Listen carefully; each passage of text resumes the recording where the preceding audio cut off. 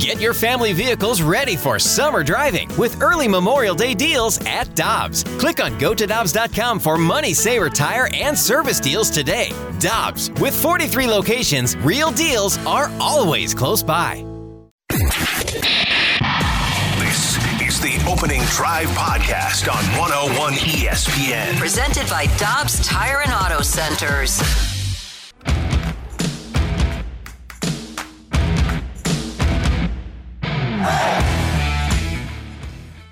Good morning, everyone. Happy Friday from the Opening Drive on 101 ESPN in St. Louis, where it's 7 o'clock. Your time check brought to you by Clarkson Jewelers, an officially licensed Rolex jeweler. Brooke Grimsley is out for the holiday over the weekend, as you may or may not have heard. Kerry Davis, he bolted. He's going to the fast lane. Danny Mac is in for Brooke this morning. Daniel McLaughlin, my longtime friend. Great to have you with us. How do you like that first song?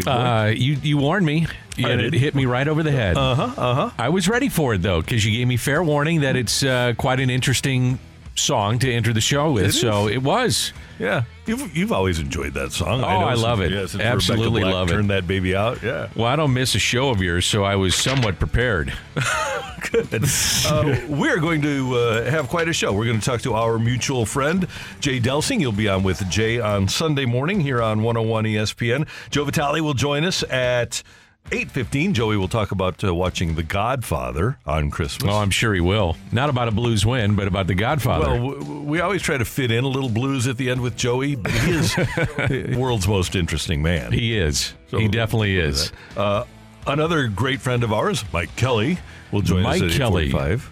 We are live at Enterprise Center at 20 after 8. For the opening tip of the Bragging Rights game. Yeah, we've got that tonight. And Greg Amsinger is going to join us as well. Do you have all your holiday shopping taken care of, Daniel? Yeah, Libby does. Okay, good. Yeah, well yeah. Libby Santa. Yeah, so, she's going to help us out. And, that's the bottom line. If you have a good wife, she helps you out with the shopping. And you found that out for years. Yeah, absolutely. How about you?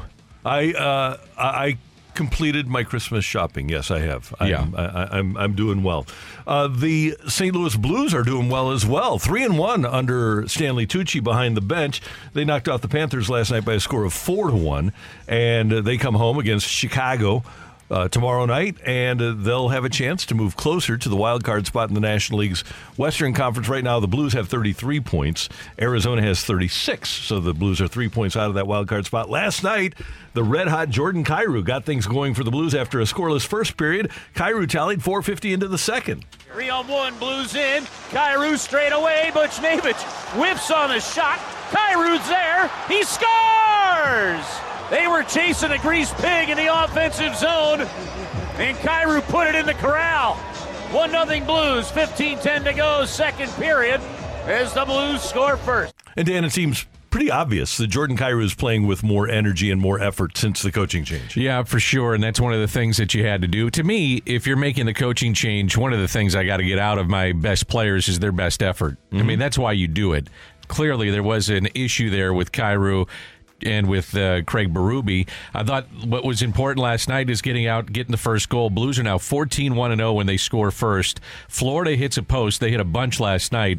They were 12-0-2 in scoring first, so getting the first goal was big for the Blues. Huge in that game. Pavel Buchnevich scored, had his goal taken away, but then 2 minutes later, he scored again. The Panthers there, and Reinhart got it out of the zone.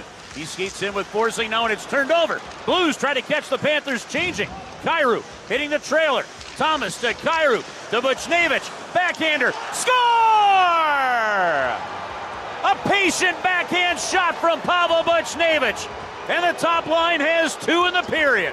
2-0 Blues, 12:14 to play, second period. Alexei Toropchenko would score before the second period was out. 3-1 Blues heading into the third. Buchnevich with his second of the night, an empty netter at 16:51 of the third, and the Blues win it by a score of 4-1. And they split the two games in Florida, getting drilled by Tampa and then knocking off the Eastern Conference champions last night. Good win. Good win. Top line, Buchnevich, Thomas, Kyrou. Second period alone, Randall, counted for 6 points. Buchnevich had a disallowed goal in addition to his other 2, so he could have had a hat trick. But total for the top line was 8 points, 8 shots, and a +8. So when you're looking to win games, top line, margin for winning for this team is slim, in my opinion. Their top line has got to be really good. And Robert Thomas, 3 assists last night. You know, he's on pace for a 90-point season right now. Bobby, Tommy. Yeah. I got to do that too? Uh-huh. Okay. Yeah, that's Part of the deal. I can figure it out. Drew Bannister, now 3-1 as the Blues head coach, expected this bounce back. To be honest with you, there was a response I expected. Like that's a character team in there. I know they've gone through some tough spells here in the last little while, but that was expected, and I mean they dug in here tonight. It was an impressive performance, and as Dan mentioned, especially by the top line. Listen, he's a professional. You know what happened 2 nights ago is done and over with. Like he came out and he played an outstanding game. You know, Robbie, Jordan, again, you know, they were our best players again here tonight. And to win this league, you have to have your best players being your best players. You know, but I thought overall as a crew, like everybody came, they were ready to compete, and we did things, you know, in our game that we didn't see 2 nights ago. Talking about Pavel Buchnevich, who I think, Dan, is the most gifted Blues player. And if he exhibits effort on a regular basis, that's the sort of performance I think you can expect. Well, the other thing, too, is that, you know, the Blues have been trying to get off to quicker starts, and second periods in particular have been awful for the Blues to start a second period. And Joel Hofer made a huge save. It was 17 seconds in, and I thought, man, he made that save, they may win this game. And when he did, it set the tone for the second period, and they wind up winning the game. The Blues kept the slot and the crease all night open for him. He saw the puck and made, I've read, and I was laughing about this, I've seen 36 saves, I've seen 37, I've seen 39. Here's the bottom line. He allowed 1 goal. That was it. So goaltending last night to me was the key, including 3 saves by the post. So you had a little luck go the Blues way and Hofer's way, but I thought he looked good last night. Blues and Blackhawks tomorrow night, 6 o'clock pregame, 7 o'clock faceoff here on 101 ESPN. Dan, you and I mentioned, or we remember back in our day, the Blues and Blackhawks used to play the last game before Christmas. Yeah. And the first game after the holiday. Loved it, too. And it was a home and home, and it was always a brawl. It was great. And one time I remember Brian Sutter was coaching the Blues, and it must have been in the late 80s because it was at the old arena. And the Blackhawks were in town. It was before Christmas. And the Blues finished their skate, and Brian is still on the Blues bench. And Daryl Sutter is the first Blackhawk out to start skating laps and getting warmed up. And I am right behind Brian on the Blues bench, and Daryl skates by and says, "Hey, Merry Christmas, Brian." And Brian says, "Blank you, Daryl." That was the Sutter family, though. That was the Sutter family. And that was the quintessential Brian. Absolutely. Absolutely. That's how he played. That's how he coached. You know, hard work is a skill, too, Randy. Oh, yeah. You know it, eh? Yeah. Yeah. I miss those, and I miss the brawls. I think all of us longtime Blues fans do. I miss the rivalries, like the Hawks. It's still a good rivalry, don't get me wrong, but I miss like seeing Detroit a little bit more come through town. Yeah. I mean, that was fun. Punch a Red Wing fan in the face day was the best. Punching, I remember that. That's right. It was pretty fun. That was great. Football last night, the Rams beat the Saints by a score of 30-22. Rams are 8-7. They have the Giants and the Niners still on the schedule and have a chance to make the playoffs and play in the first round and get drilled. How about our buddy from Vianney, Kyron Williams? To me, he's the key. Everything feeds off the running game with him. But Matthew Stafford had an NFL record with Calvin Johnson in 2012. Passing. 2021, Cooper Kupp, second most receiving yards. Puka Nacua is 147 yards shy of the rookie record for receiving yards. Matthew Stafford doesn't get enough credit for just how good he's been for a long, long time. He's a Hall of Famer. I think he is. We talked about it yesterday with Anthony, and he thought he was kind of the Hall of Famer, really good. I think he's a Hall of Famer. If you could pick a good player, well, pick any guy, Calvin Johnson, Barry Sanders, Matthew Stafford, that were in a horrible situation in Detroit, that was it. If Matthew Stafford winds up getting picked by the Steelers rather than the Lions, he's an easy Hall of Famer. Probably, because they were winning more, probably go to a couple Super Bowls. Right. It's just a matter of where you land, and for a long time, Detroit was the worst place to land. And late last night, if you didn't hear, Jeff Passan reporting that Yoshi Yamamoto has agreed to terms with the Dodgers, a 12-year deal for $325 million. the old record for a starting pitcher. Garrett Cole, $324 million. Now, his was only a 9-year deal. But in terms of total money, Yamamoto will get the most ever for a starting pitcher from the Dodgers, and L.A., after signing Shohei Ohtani and trading for and signing Tyler Glasnow, now adds Yamamoto to the mix. Arguably the best hitter and the two best pitchers available in transactions this offseason. Dodgers have spent more than $1.1 billion. Mm-hmm. And if my calculations are correct, the rest of the league less than $900 million combined. So the Dodgers on there with Glasnow, Ohtani, now with Yamamoto, over $1.1 billion. And it's amazing to me. This doesn't even include, they had a posting fee of $50.6 million in addition to $325 million. So you got the posting fee as well. And this is for a guy that has never thrown a pitch in the big leagues. Now, I understand there's all the sabermetrics, and you can look at video. You can look at what he did at the World Baseball Classic, and all of that's going to tell you he's probably going to be a pretty good pitcher. Mm-hmm. However, it's still amazing. He's nenever thrown a pitch in Major League Baseball. Yeah. Do you think there will ever be a financial limit for the Dodgers?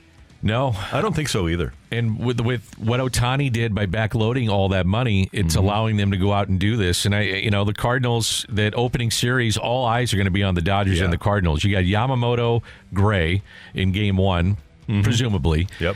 Glasnow, and then take your pick of the guys that you have left. But then they've probably Michaelis, I would think. I would think so, too. I'd had Matz in Game 3 against Buehler, Glasnow in Game 2, Miller going in Game 4 against maybe Gibson. I mean, this is this team is loaded, and we were talking before the show, and you made a great point. The San Diego Padres at this time last year were a loaded team. Yeah. Great starting staff, excellent closer and Hader, lineup full of stars, and they went out and had a terrible year. It's got to be played on the field. I get that. But I'll tell you what, when you spend that kind of money, I'll take my chances with those teams. And they're really smart. And one of the things the Dodgers will do is they'll bring in some low-budget guys and turn them into great players. They have the best teaching staff in all of baseball. It's the opening drive on 101 ESPN. Danny Mac and Randy. Brooke is off today. Carrie has departed. Dan and I have done shows at KMOX together. Had a great time doing those over the years. Did them at the Big 550 together. Had a great time doing those over the years, and it was fun. And I am honored to announce that Danny is going to join this show. Yeah. I'll be with you for a few days, not all the days, but a few days every week, coming in with you and Brooke, and looking forward to it. The station has been great to me. Randy, I have looked up to you forever. I was your producer forever at KMOX, and I was just in awe. Really, I was in awe in how you did shows. It was just amazing of how you could fill and do it with class, do it with dignity, and do it with knowledge. And you're one of my best friends in the world. So when you guys approached me about doing this, thought about it, and it didn't take long, but I thought, you know what? This makes a lot of sense. And with Jamie on the road as much as he is with the Blues, they needed some help there, and I was able to do that, and I enjoyed it, and had a lot of fun with Anthony. And Carrie now moves there because then you get a full-time presence. So for me to come in a few days a week and hang out with you guys is a lot of fun for me. Looking forward to it, and we've always enjoyed working together. So we're looking forward to Matthew, Brooke, and I having you as a part of it. And you too, Matthew. I shouldn't have left you out, so I appreciate everything you guys do. Thank you. They stick me over here in the corner. It's hard to see me. No, they don't do that. That's why I got the brightly colored mag flag. It's look at me. I mean, Randy and I talk about this all the time. We talk sports off the air constantly, so we might as well just do it on the air a little bit more, and so that's what we're going to do. Yep. We're looking forward to it. Welcome to officially full-time 101 ESPN. Dan McLaughlin is now part of the team on a full-time basis. Coming up, what are you tired of? We've got Sick of It coming your way here on 101 ESPN. You're back to the Opening Drive podcast on 101 ESPN. Presented by Dobbs Tire and Auto Centers.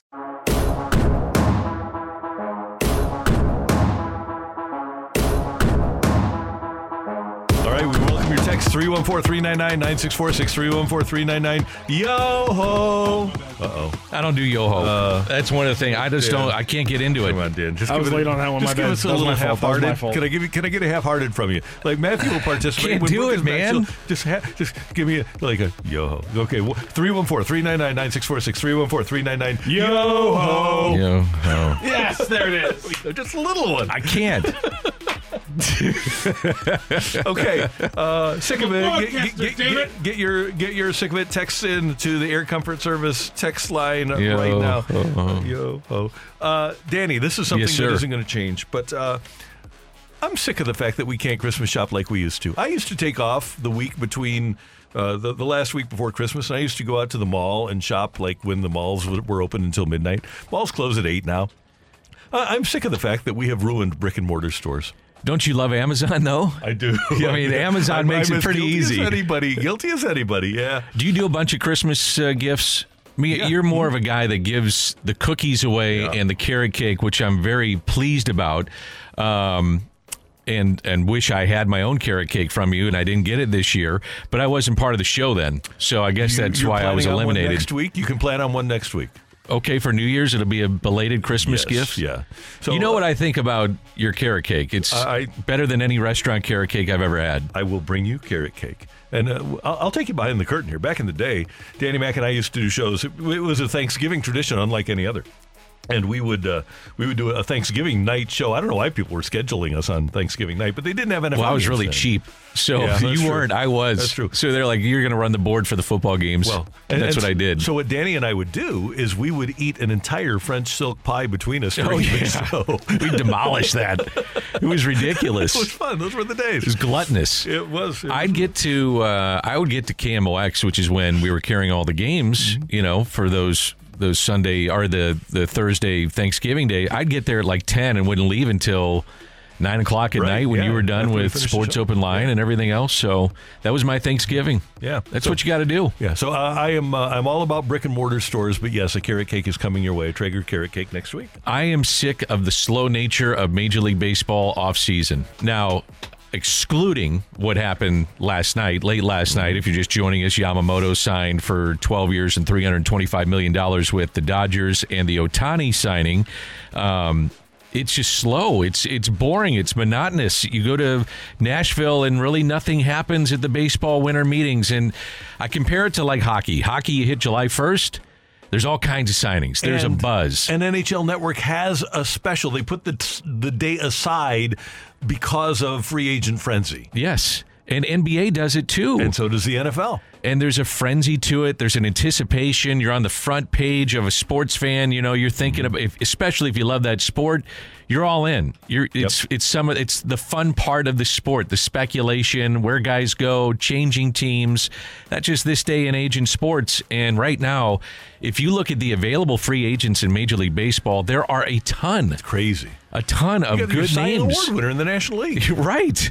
I'm just kind of sick of the slow, monotonous nature of the offseason right now in Major League Baseball. And I don't know why baseball can't figure it out, but you've been in this situation with spring training, and as you know, Patrick and I go down to Arizona for spring training, and 3 or 4 times I've been in an airport on the first day of NFL free agency, and in an airport with thousands of people, that's all anybody's talking about. Yes. Right? We don't even know when the first day of baseball free agency is, but basketball, hockey, football, we're all talking about the very first day of free agency. Baseball, it basically just started 2 weeks ago with Shohei Ohtani. And I guess it maybe picks up now that the big domino falls in Yamamoto. So now you've got Montgomery, and you've got a few others like Blake Snell, as you mentioned, that are out there that are anticipating to be pretty big winners in the free agency market. So, but here's the thing. It's kind of an unwritten rule when you go from Christmas to New Year's, and it's not to say that there won't be some signings maybe potentially next week, but it's kind of the dead period.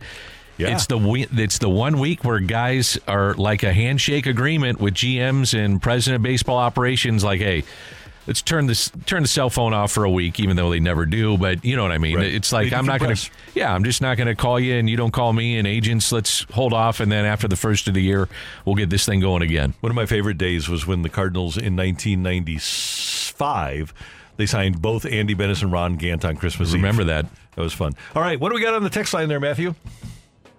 Round of the 8, somebody says, I'm sick of the Dodgers. You can't have this much money. This isn't fair. What are we going to do about this one? And the Yankees have done it too. Yep. The Yankees and Dodgers have one of those teams has been 1 or 2 in payroll for 12 of the last 13 years. Last year, the Mets surpassed them. The Yankees and Dodgers have 1 world championship in those 13 years. the Dodgers in the COVID year, which I don't even count. So, and the Yankees haven't been to a World Series despite having a 1 or 2 payroll for 13 consecutive years. Yankees haven't been to the World Series since 2009. No cap in baseball, which will never happen. The Players Union will never, ever agree to that. No. Hell, they didn't yesterday even want to have the rule changes. Right. There's a committee, a competition committee, and there are players on it, but they were outmanned by the number of people that are on the committee. The Players Union didn't even want to make the changes for some of the rules that they think could improve the game. Yeah, I mean, right. The Players Union is so strong that you will not have a cap in baseball. I think there needs to be, I would love to see a cap in baseball, but at minimum, there's got to be a floor. Well, that's the thing. If there's a floor, there's got to be a cap, and that's why the Players Association won't agree to it, even though the vast majority of their players would benefit from a salary floor. Yes, they would. Because you don't have a maybe middle not the class top anymore. end guy. Right. The top 10, 15% are going to clean up. But otherwise, look at the Cardinals. You've got a rookie bench and essentially a rookie bullpen. You don't have big money players on your bench or in your bullpen. And many of the Cardinals specific, many of those guys are young players that aren't making money. There used to be a place for the $5 million bench player that was a professional hitter. That player rarely exists anymore. I'm curious what you think of this. Now that Yamamoto is signed and it was $325, which is roughly in the area of what people thought. 10-year, though, $325 is kind of like this is 12. Basically, it's the Bryce Harper contract. Do you think the Cardinals got away with signing Gray and Lynn and Gibson at a lesser amount than potentially they could have gotten if they waited? Yeah, the Cardinals were smart. I think they were aggressive in that regard. I mean, you can debate who they brought in and whether or not you like them, but in terms of just the money of it, it might have made sense the way that they went about it. And I'm pretty consistent about this. I think the Cardinals have added 10 wins with those pitchers and the people that hopefully it's a better defensive team. But that gets them to 81. And I want to get to 91, 92, 93, 94. I still think they need that number one guy. Okay, 41 leads lost, 28 blown saves, save percentage of 56%, ERA over 10 in high leverage situations out of their bullpen. Bullpen ERA was 24th, 29th in strikeout rate. I mean, you can fix the rotation all you want, but I'm telling you, there needs to be bullpen improvement like they've never had from year to year. Absolutely. I mean, the bullpen's got to be better this year. Call me Scrooge, but I'm sick of rocking around the Christmas tree. I heard it right after Halloween, and I'm done. Christmas tree at the Christmas party hop. No, I cannot agree with that. I like that song. I like many Christmas songs. I don't like the Jimmy Buffett one. How can you just gotta like Christmas? You just gotta like the songs. Christmas, I like. Oh, there's no place like home for the holidays. Perry Como, old school, 1954. I always felt like this is your favorite time of the year. Oh, it's a great time of year. I love this time of year. You get fired up. I do. Yeah, it's fun. Well, you get the bragging rights. Going tonight. You got the Hawk in town tomorrow, and then you got Christmas Eve. Right. Yeah. And you have golf with Jay Delsing 8 to 10 on Sunday. That's a shameless plug. Oh yeah, that's going to be awesome. You know, if you don't want to miss that, I think it was 21. Yeah, it must have been 2 years ago. It was like 75 degrees on Christmas Eve. And Marshy and I went out and played golf at Whitmore on Christmas Eve. It was awesome. Last year, it was like 0. Yeah. It was freezing last year. Horrible last year. Oh, can I be a little snarky on sure, with our like final snark, text of the segment? Somebody said, I'm sick of my text not being read. Now, Randy, could there be a reason why this person's texts aren't being read? Well, I don't know. Tell me, Matthew. I usually, if we don't read text, it's because the quality's poor. Okay. And let's up the game, buddy. Well, okay. The game is up. He'll be fine. Okay, yeah, we will make sure that this 314 gets some texts read. All right? We'll take care of you. All right, fine. So, yeah, it is a fun time of year. Mm-hmm. I was sent a text of the old let me start this. I'll move back. Some of my favorite memories as a kid, as you know, were going to football Cardinal games with my dad at Busch Stadium. So some of my other fond memories when I had a real emotional attachment to the National Football League was the last couple of weeks before Christmas. The NFL would have their Saturday afternoon games on networks, and Budweiser would have that spectacular Clydesdales and Ed McMahon or George Clooney going, holiday greetings from Budweiser. Yeah. That is something that I just love, and I love that memory. So I sent that commercial to a friend saying, man, I used to love this time of year because it was so cool. I wish our friends at Budweiser would put that commercial, even just go retro and use the 1982 or whatever year it was version.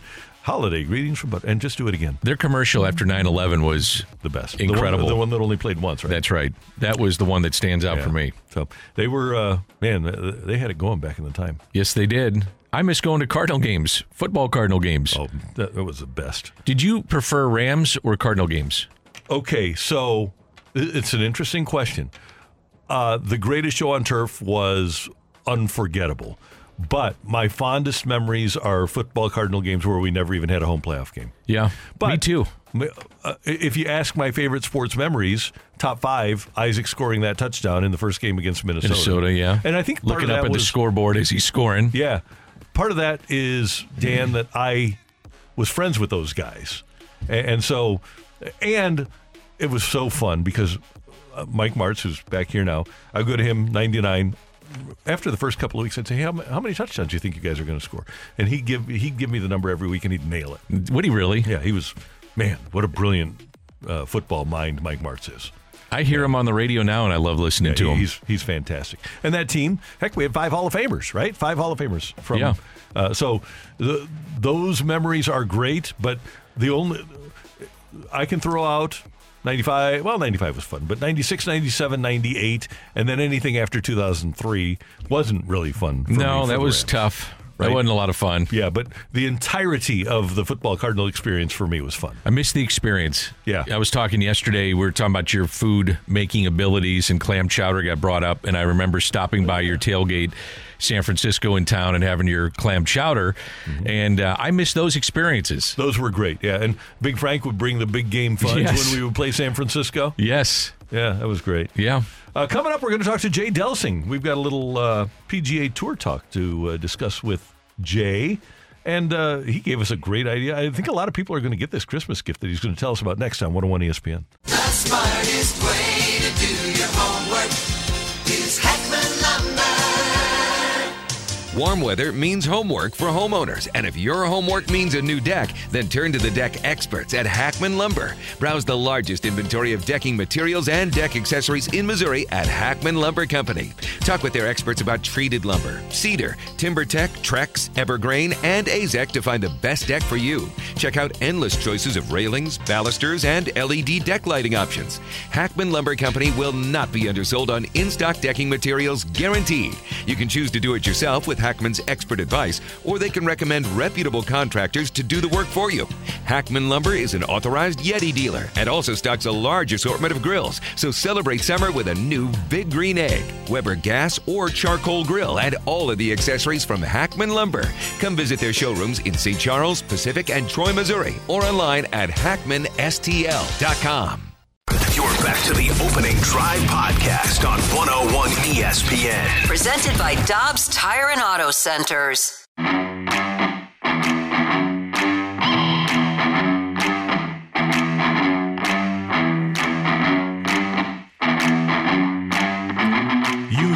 Dan McLaughlin with Jay Delsing every Sunday morning here on 101 ESPN as they talk golf from 8 to 10. And now Dan is an official member of the Opening Drive here on 101 ESPN. And Jay joins us every Friday morning to get ready for that Sunday show. So these two will have an opportunity to get together and preview the Sunday show. Jay is with us now on the Celebrity Line. Good morning, sir. How you doing? Good morning, boys. Looks like we got a little all-star team over there this morning. 2 of my favorite people, guys. I love it. Well, we appreciate that. Yeah, we got to get you in here sometime. And I think Brooke at some point will take a vacation, so we'll have to have all 3 of us, and then we'll go play golf afterwards. Yeah. Oh, yeah. Let's do that. So, Danny, well, if you do that, Randy, just don't bring your wallet. You can just say, I forgot my wallet, and I don't want to play with Jay. I'll play, you need to have a license, Danny, and stuff. You better bring your license. I'm telling you, bring your wallet. You don't want to have the wallet there because he's going to get in your wallet. That's all there is to bring it. Your wallet. Jay Delsing is one of the few golfers that has a square attached to his cell phone. So I take cards. Right. Venmo works. No problem. I've seen it with Jay. The old days, we used to have that credit card, that machine. It was so bulky. The square's nice because it just fits in your back pocket. So, Jay, I've run into like half a dozen people this week who were listening last week when you brought up the Bushnell Wingman. You've sold a few of those for the holiday season. That's a pretty cool little device that you talked about. Well, guess who got me turned on to it and who actually bought mine for me is sitting right next to you. Oh, okay. Danny Mac. Yeah. It's, you know what, Jay? I find it as a great distraction when I'm hitting it right, left, and duffing it that I got music to listen to. Now, maybe you don't need that because you're piping it down the middle, but guys like me, I need that. Oh, it's so fun. And I mean, if you engage that little chip, you put that chip in your pocket and your cart will be 40 yards from you and it'll say, you've got 145 to the... It's unbelievable. It'll bark out a yardage at you. It's really awesome. And Randy, I got to tell you, I got to get a slice of this carrot cake. Danny knows I make a mean macadamia chocolate chip and oatmeal cookie that I will bring in lieu of a piece of that carrot cake, and we will make some sort of weird Christmas exchange whenever the hell that happens. Okay, sounds good. I love the idea. All right, let's touch on a couple of golf things. First of all, I think it's kind of weird that NBC is going to hold auditions to have their next analyst, and I get it because they don't know who's good, but they got rid of Paul Azinger. They never really have effectively replaced Johnny Miller. Okay, you know the golfers out there, Jay. Who do you think would be good? Boy, I like Kevin Kisner in terms of his personality and his frankness. He's a great personality, but that doesn't translate into what you need there. You need somebody that's had a lot of experience and been in a lot of different situations, and then can tell you. And I think, gosh, we've talked, Randy. I think you and I've talked about this, and I think Danny Mac, you and I talk about this all the time with TV. You need to tell people what they need to know that they can't see, because they can see it.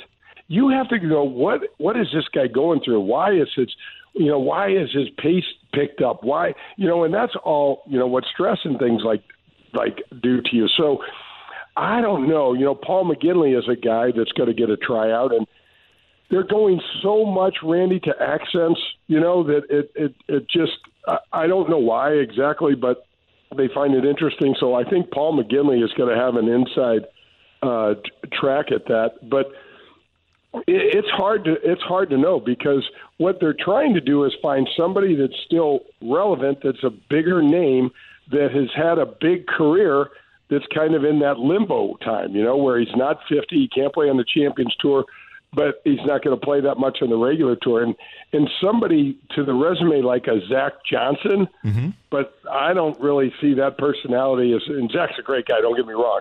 I love him, but I don't see that as being a personality that's going to come through on the TV in a meaningful way. So I'm not sure. It's a really strange time, because Philly Mick had basically the carpet rolled out for him to step in and knock this thing out, and what he's done. So it's a weird time. Three of the names: Brad Faxon, get it; Justin Leonard, get it; Brandel Chamblee. I know is he a little bit too controversial, even though Brooks Koepka isn't on the PGA Tour. Is Brandel Chamblee, with the group of people that he would be broadcasting, too controversial?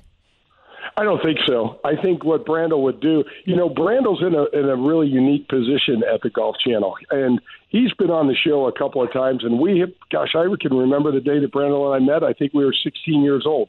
He takes these, he's one of the most well-read people I know, period. Forget sports, but period. And he is prepared as all hell for what he has to do. But he is deliberately taking these controversial stances because that's what's been dictated to him.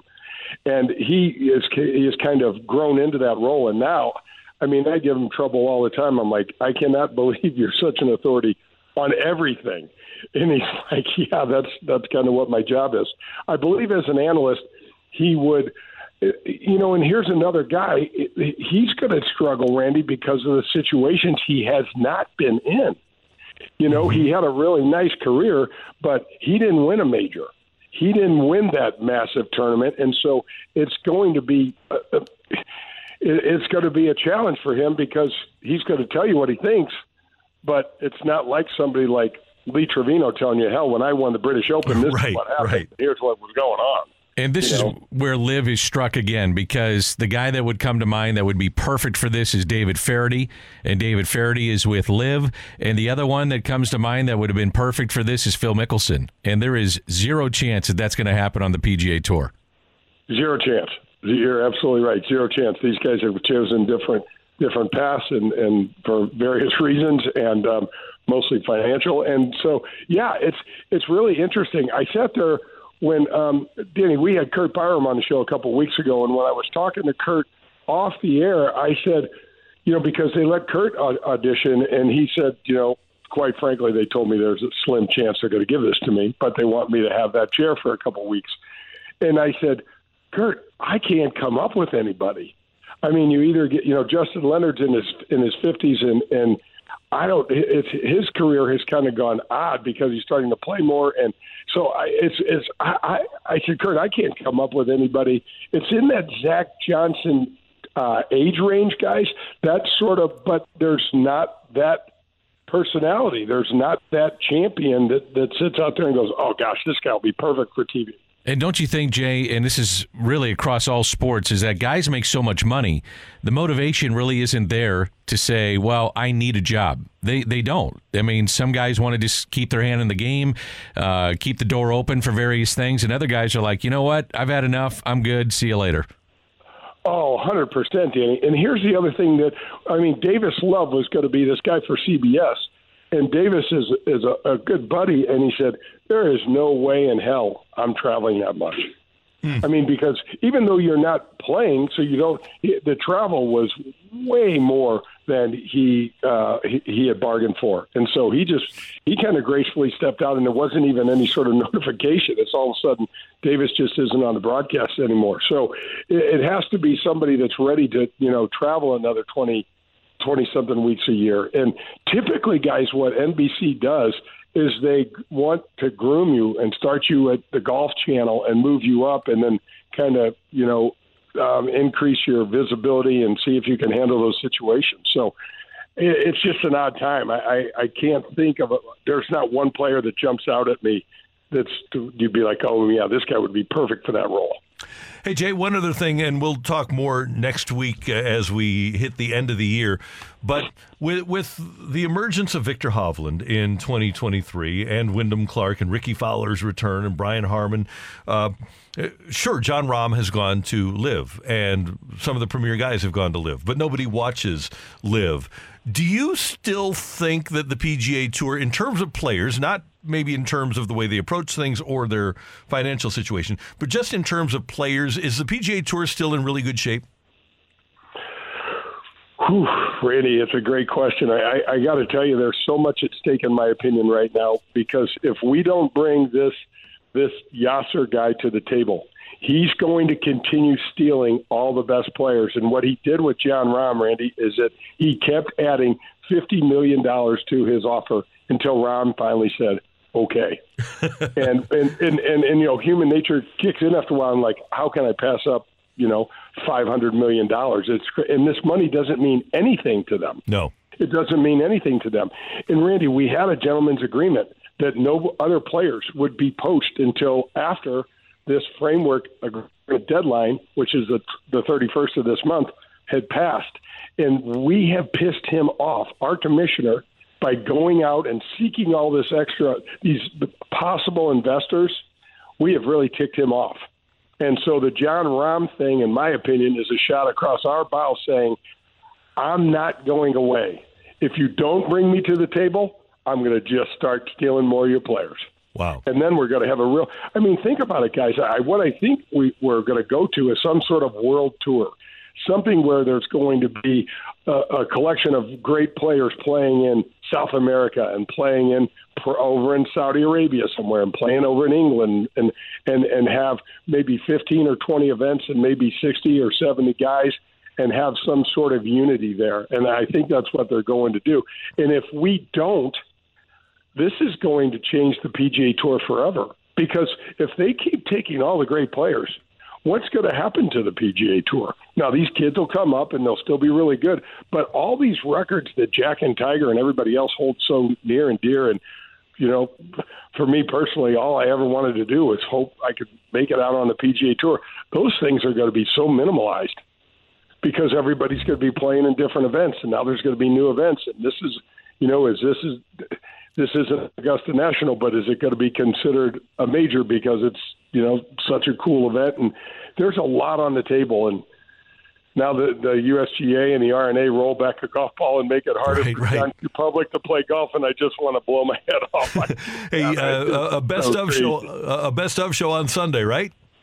Yeah, we have Barbara Nicholas, we have David Faraday, Brad Faxon, and Andy North, and man, we had some fun. Danny Mack and I had some fun. Barbara Nicholas is one of the coolest human beings on the planet, bar none, and just she did something and called. I think she said to Dan as she was signing off, she said, "Thank you, Paul," and she hung up. And she texted me within 30 seconds and said, "Jay, please apologize to Dan for me. I just called him Paul, but I am 84 years old." I remember. She's so sweet, so nice. That's great. Yeah.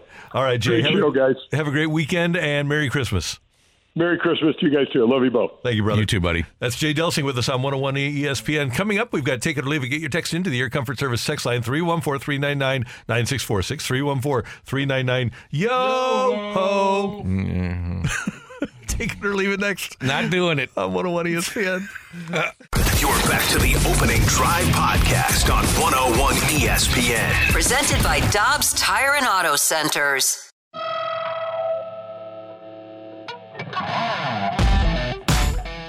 Danny Mack, Matthew Rocchio, Randy Carricker. It's time for Take It or Leave It on 101 ESPN. Danny, one of my favorite people that I've ever worked with is you. You're one of my all-time favorites. You too, buddy. Love you. Another of my favorites is Rick Venturi, who I stay in close touch with. He is an analyst for the Indianapolis Colts. He was linebackers coach here, right? Yeah, he was. Okay. He's one of my favorites. Right now, his Colts are tied for the AFC South lead with Jacksonville and Houston. All three of those teams are 8-6. And last night, Coach texted me and he said, "I know it sounds crazy, but when you look at our remaining schedule, and that remaining schedule includes at Atlanta this week, against the Raiders at home on New Year's Eve, and then the Texans at home at the end of the season," he says, "I think we're going to make the playoffs and win this division. Take it or leave it, the Colts do. Falcons, Raiders, Texans, if they win out, they win the division." And how many games of those are at home? 2 of the 3. 2 of the 3, I'll take it. Yeah. I always go with, this time of year, I go with the home teams, and then I always look at, okay, for instance, like the Rams have the 49ers in their final game. Mm-hmm. How many of the healthy players are going to be playing for the 49ers in that game? Right. So I look at that, too. What's at stake for the other team? And this late in the season, if guys are banged up and you're a team headed to the playoffs, there's no reason that you would think that they're going to put their guys out there. And so San Francisco is a game clear of Dallas, but really 2 games because they clobbered Dallas in their head-to-head. Yeah. So they essentially have a 2-game lead over Dallas. Detroit is also 10-4.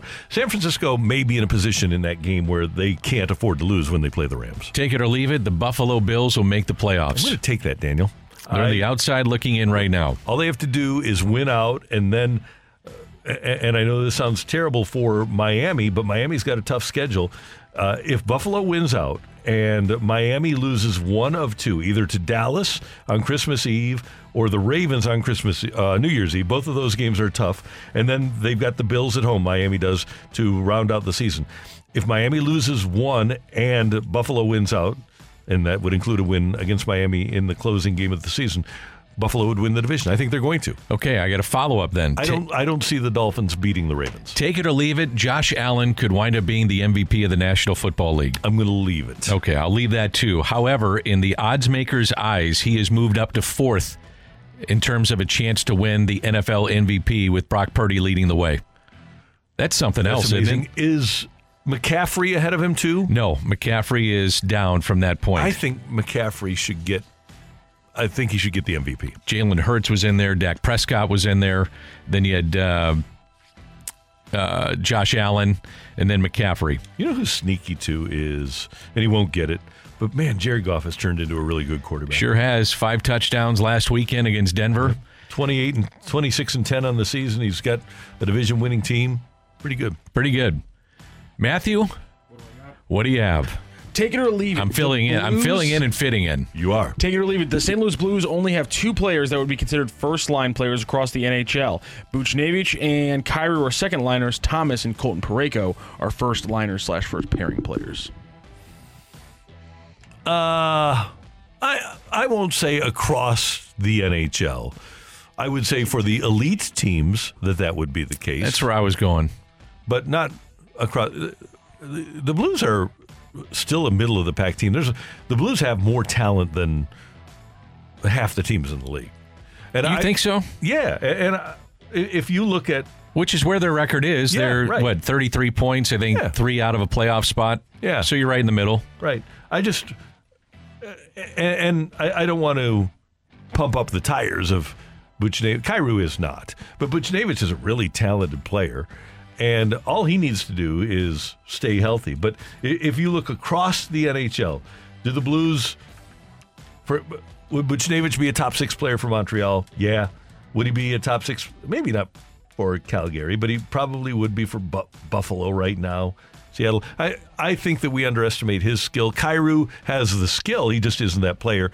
And I'm not sure about Colton. I don't think Colton's a top pairing defenseman for every team in the league either. What kind of numbers would Robert Thomas put up if he had an elite goal scorer next to him? He's got 35 points, 32 games. He's on a pace of 90 points for the year.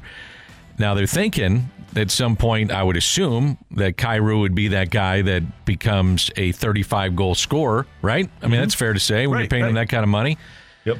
But if you put Robert Thomas on a line with Pastrnak, that's what I'm talking about. Yeah, 100-point guy. Yep. Easy. I don't even need to put him on a line. Just put him on a power play with one of those guys. Yeah. I mean, the guy he's even strength goals. He's behind 2 players in the NHL, and they're or it's for centers. I mean, he's an elite player. It's just like you're saying, he's not surrounded by elite talent. I mean, yeah, he's 100 points easy. Yeah.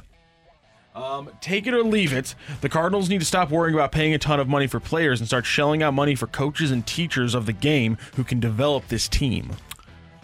I've always said this, Randy. I don't know if you agree. If I ran a franchise, I would overpay for my minor league staff. I would too. I would get a mix of analytics and a mix of players that have been there, done that. Now, it kind of goes back into the conversation we were having with Jay Delsing, which is how many of these guys really want to do it? You know, if you've made a ton of money and you want to go ride buses in the minor leagues again, you better love the game. Well, and there are guys out there. Chris Carpenter is doing it now. Izzy likes being around in the minor leagues. There are guys out there.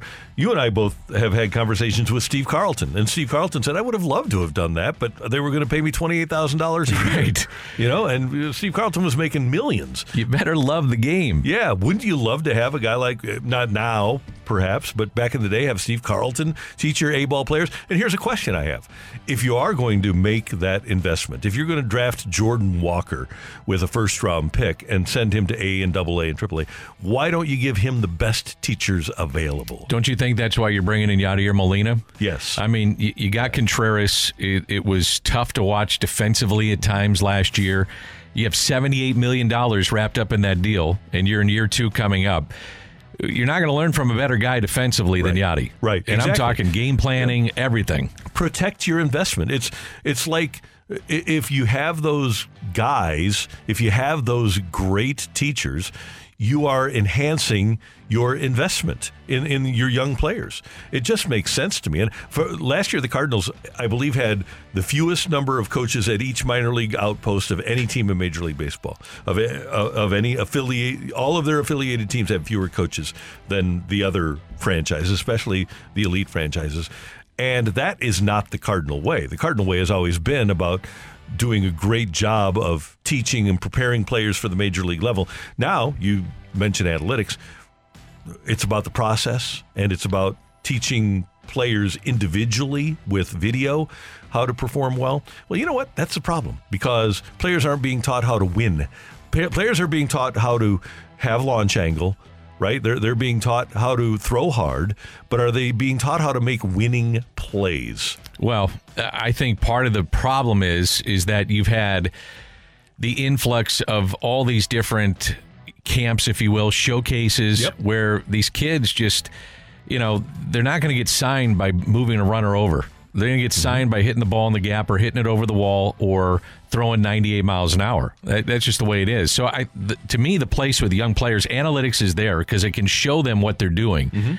But then you have to have somebody teach you either why it's effective or how to use it effectively or not. Yep. And to your point, this is not all the fault of Major League Baseball because from the time kids are 5 until the time they're drafted at 18, it's all about individualism and not about playing. Agreed, 100%. And you don't learn how to play. I mean, hit the cut, run the bases, little things like that.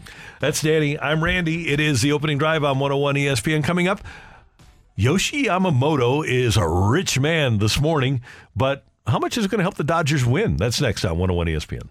You're back to the Opening Drive podcast on 101 ESPN. Presented by Dobbs Tire and Auto Centers.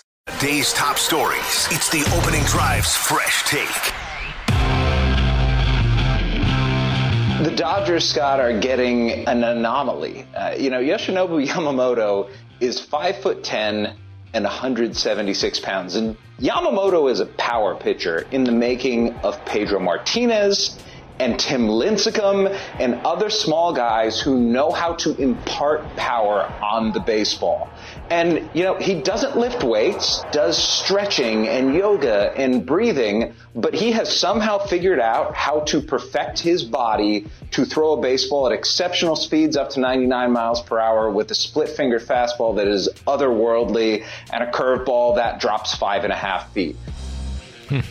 That's Jeff Passan it's pretty good. ESPN. Yeah. You just wonder about Yamamoto, who has agreed to a 12-year, $325 million contract. As Passan mentioned, 5'10", 176 pounds. I think the mound is a little bit taller in Japan. And is he going to be able to withstand the rigors of 6 months of Major League Baseball? I think that's the question that I have for every pitcher that is that slight. Yeah, I think, too, at some point over the 12 years, we were talking off the air, Tommy John. I mean, everybody gets it. At some point, he's going to get it. I think when I look at it, one of the aspects that I think will go up for him is strikeouts. He averaged 9 per 9 last year. He was 16-6 with a 1.21 ERA, and he gave up a total, by the way, of 2 home runs. But you're talking about a league that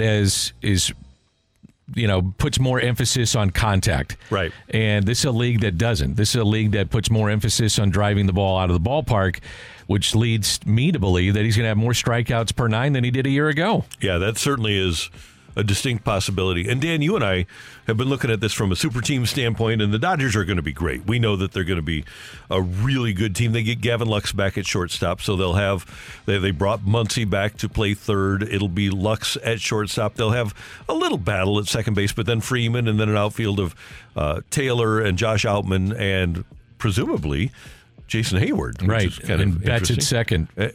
Yeah, right. Mookie Betts at second. Yeah, and then Will Smith behind the plate. So you've got your top 6 in the lineup are really good, and your starting pitching is going to be really good. They'll make a bullpen. They'll be a really good team, but economically they will be a superpower. Oh, yeah. With those 2 players that they've acquired this offseason, Yamamoto and Shohei Ohtani, from a Major League Baseball standpoint, they will be the franchise that owns Japan. I wonder why other teams, like a New York Yankees or the Mets, why they just didn't blow the Dodgers out of the water with this and say, okay, the union of Ohtani, Yamamoto, and the Japanese fan base, the money on marketing is going to be enormous, and this is going to help us pay for these 2 contracts, or in this case, if you're the Yankees or the Mets, it's going to pay for the Yamamoto deal, which is 12 years, $325, and as I mentioned earlier, did not include the $50.6 million posting fee for a guy that has never thrown a pitch in Major League Baseball, which is amazing to me. I would think that Ohtani pays for himself. There was a lot of talk about that, and I would think that Yamamoto will be in the same boat to an extent. And Dan, I'm with you 100% there, and I think they'll be great on and off the field. But I want to lend some perspective here, and the Dodgers are a different animal. But think about this. You mentioned earlier that the Cardinals and Busch Stadium were sold to a group led by Bill DeWitt 28 years ago today for $150 million. And then they wound up selling the parking garages for $90, right? They wound up actually paying $60 million when you take away the parking garage revenue, $60 million for the franchise and the ballpark. $60 million 28 years ago. Now, in the last couple of weeks, the Dodgers have given more than $1 billion to two players. It's unbelievable, man. When you put it in those terms, it's eye-popping. But they don't do it unless they think they're going to get a return on their investment. Exactly. And so clearly they believe that these guys will pay for themselves. Yeah, and it tells me baseball's doing fine. And the Dodgers are, Jeff Passan uses the term anomaly for Yamamoto. Well, when you look at what baseball is doing and what teams are able to pay, the fact that the Cardinals can give Sonny Gray $25 million a year, the fact that Glasnow gets his money. We haven't even mentioned him. What is it, 125? Yeah. 125 for Tyler Glasnow, who's pitched sparingly at times in his career. Yep, but the Giants give a massive contract to a Korean outfielder. And free agents are going to come off the shelves now at a pretty high level. Baseball's doing just fine revenue-wise. I don't think that we need to hold any bake sales for Major League Baseball. I guess the question now, if you're a Cardinal fan and if you had any hopes of Yamamoto, now he's off the board.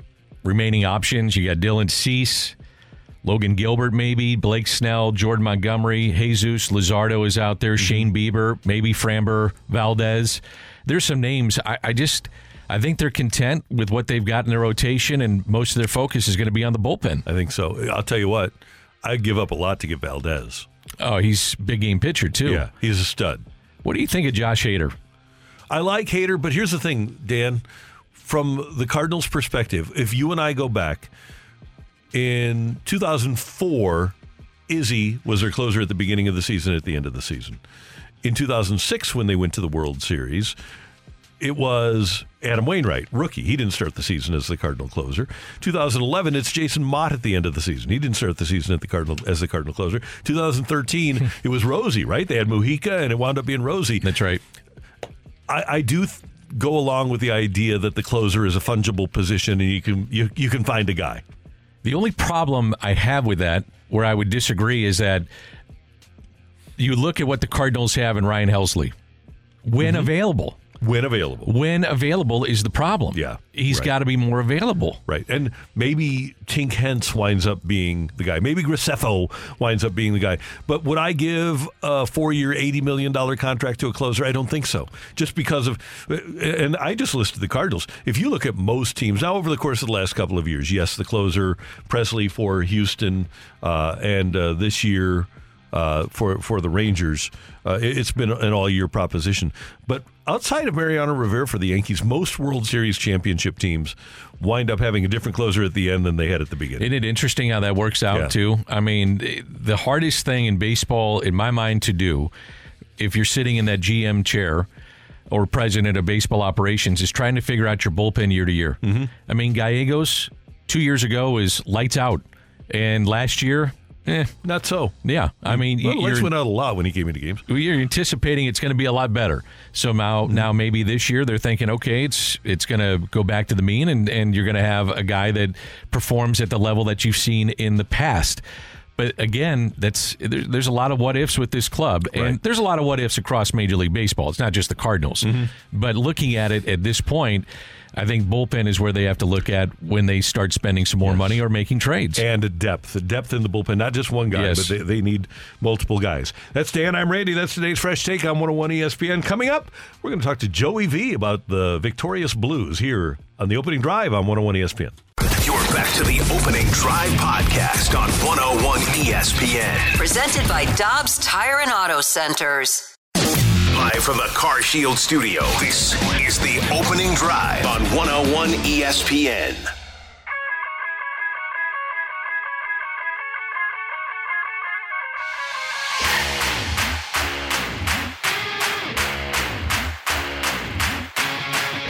We're efforting Joey V But, he runs, Dan, on Friday mornings. He goes for a run every Friday morning, regardless of what the weather is. It's raining here in St. Louis, for those of you that are out of the market and aren't paying attention to the weather here in St. Louis. But, Joey V, doesn't matter. Cold, snow, rain, sleet, whatever. He's kind of like the U.S. Postal Service, except faster.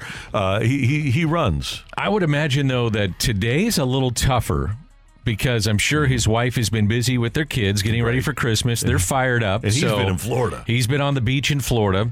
And they probably got in pretty late last night. Mm-hmm. And so it's a quick turnaround if you want to make that run and then make it in time for what is his scheduled visit on a Friday morning with the opening drive. Yeah.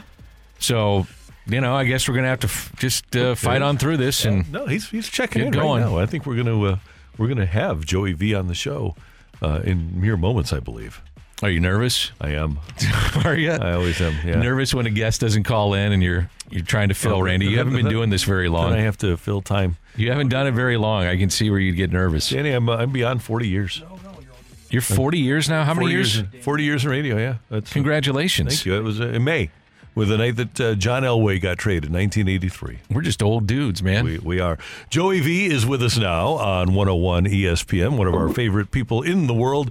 Joey V, Merry Christmas, and looking forward to, I know, The Godfather. How you doing this morning? Randy, Danny Mac, so sorry. I had a diaper change up there and a bit of a blowout, and that's how it goes. Godfather, I can't wait. I can't wait for Godfather. It is my go-to Christmas movie. Randy, you have an amazing memory. Thank you for remembering. You got it. And I think all of us, Dan, Joey, Randy, I think we should all be commended for being so good at changing diapers because all of us, I think, became very proficient at that. A lot of experience. Mm-hmm. Ton of experience. I mean, listen, it's almost like a game to me. It's like a game to me. My biggest fault, my biggest bugaboo hiccup as a dad, and I'm almost embarrassed to admit this. When you transfer your kids from like the strap-on diapers to like the pull-ups. Mm-hmm. So my first baby, Dan. I mean, hopefully you guys can appreciate this, Randy. And I think some parents out there have got to feel for me here. I can't be the only one. There's no way I'm the only one. So we transfer our kids to pull-ups at like 1 or 2. I can't remember the age. And my oldest, Summer, of course. And, she drops it. She drops a number 2, right? So, you pull it up, you pull them off. Like when you go potty, you pull them up, you pull them off. Sure. Just the way it is. Like it goes one way up, one way out. And then, of course, she goes to number 2. And I'm like, man, this is going to be messy pulling these things off.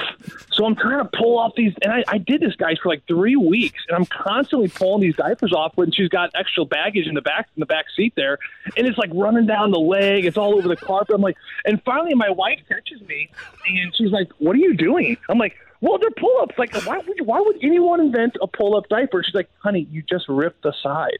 I'm like, oh, rip the side, of course. Because I'm not saving it for anything, of course. So that was my one hiccup when it came to pull-ups with diapers that I'm not very proud of. But I certainly learned a lot. That's what fatherhood's all about. You just learn, live and learn. Joey did the same thing, so don't feel bad. Yeah, me too. Okay, he did. Okay, good. I mean, there should be. Can't they make an extra chapter on what to expect when you're expecting for dads? Something like about the pull-up chapter. Hey, dudes, you don't need to necessarily pull them off. They're just meant to pull up. Yeah, and you know what? They say whatever comes up must come down. So it seems like if it's a pull up, it's pull down. That's just logic.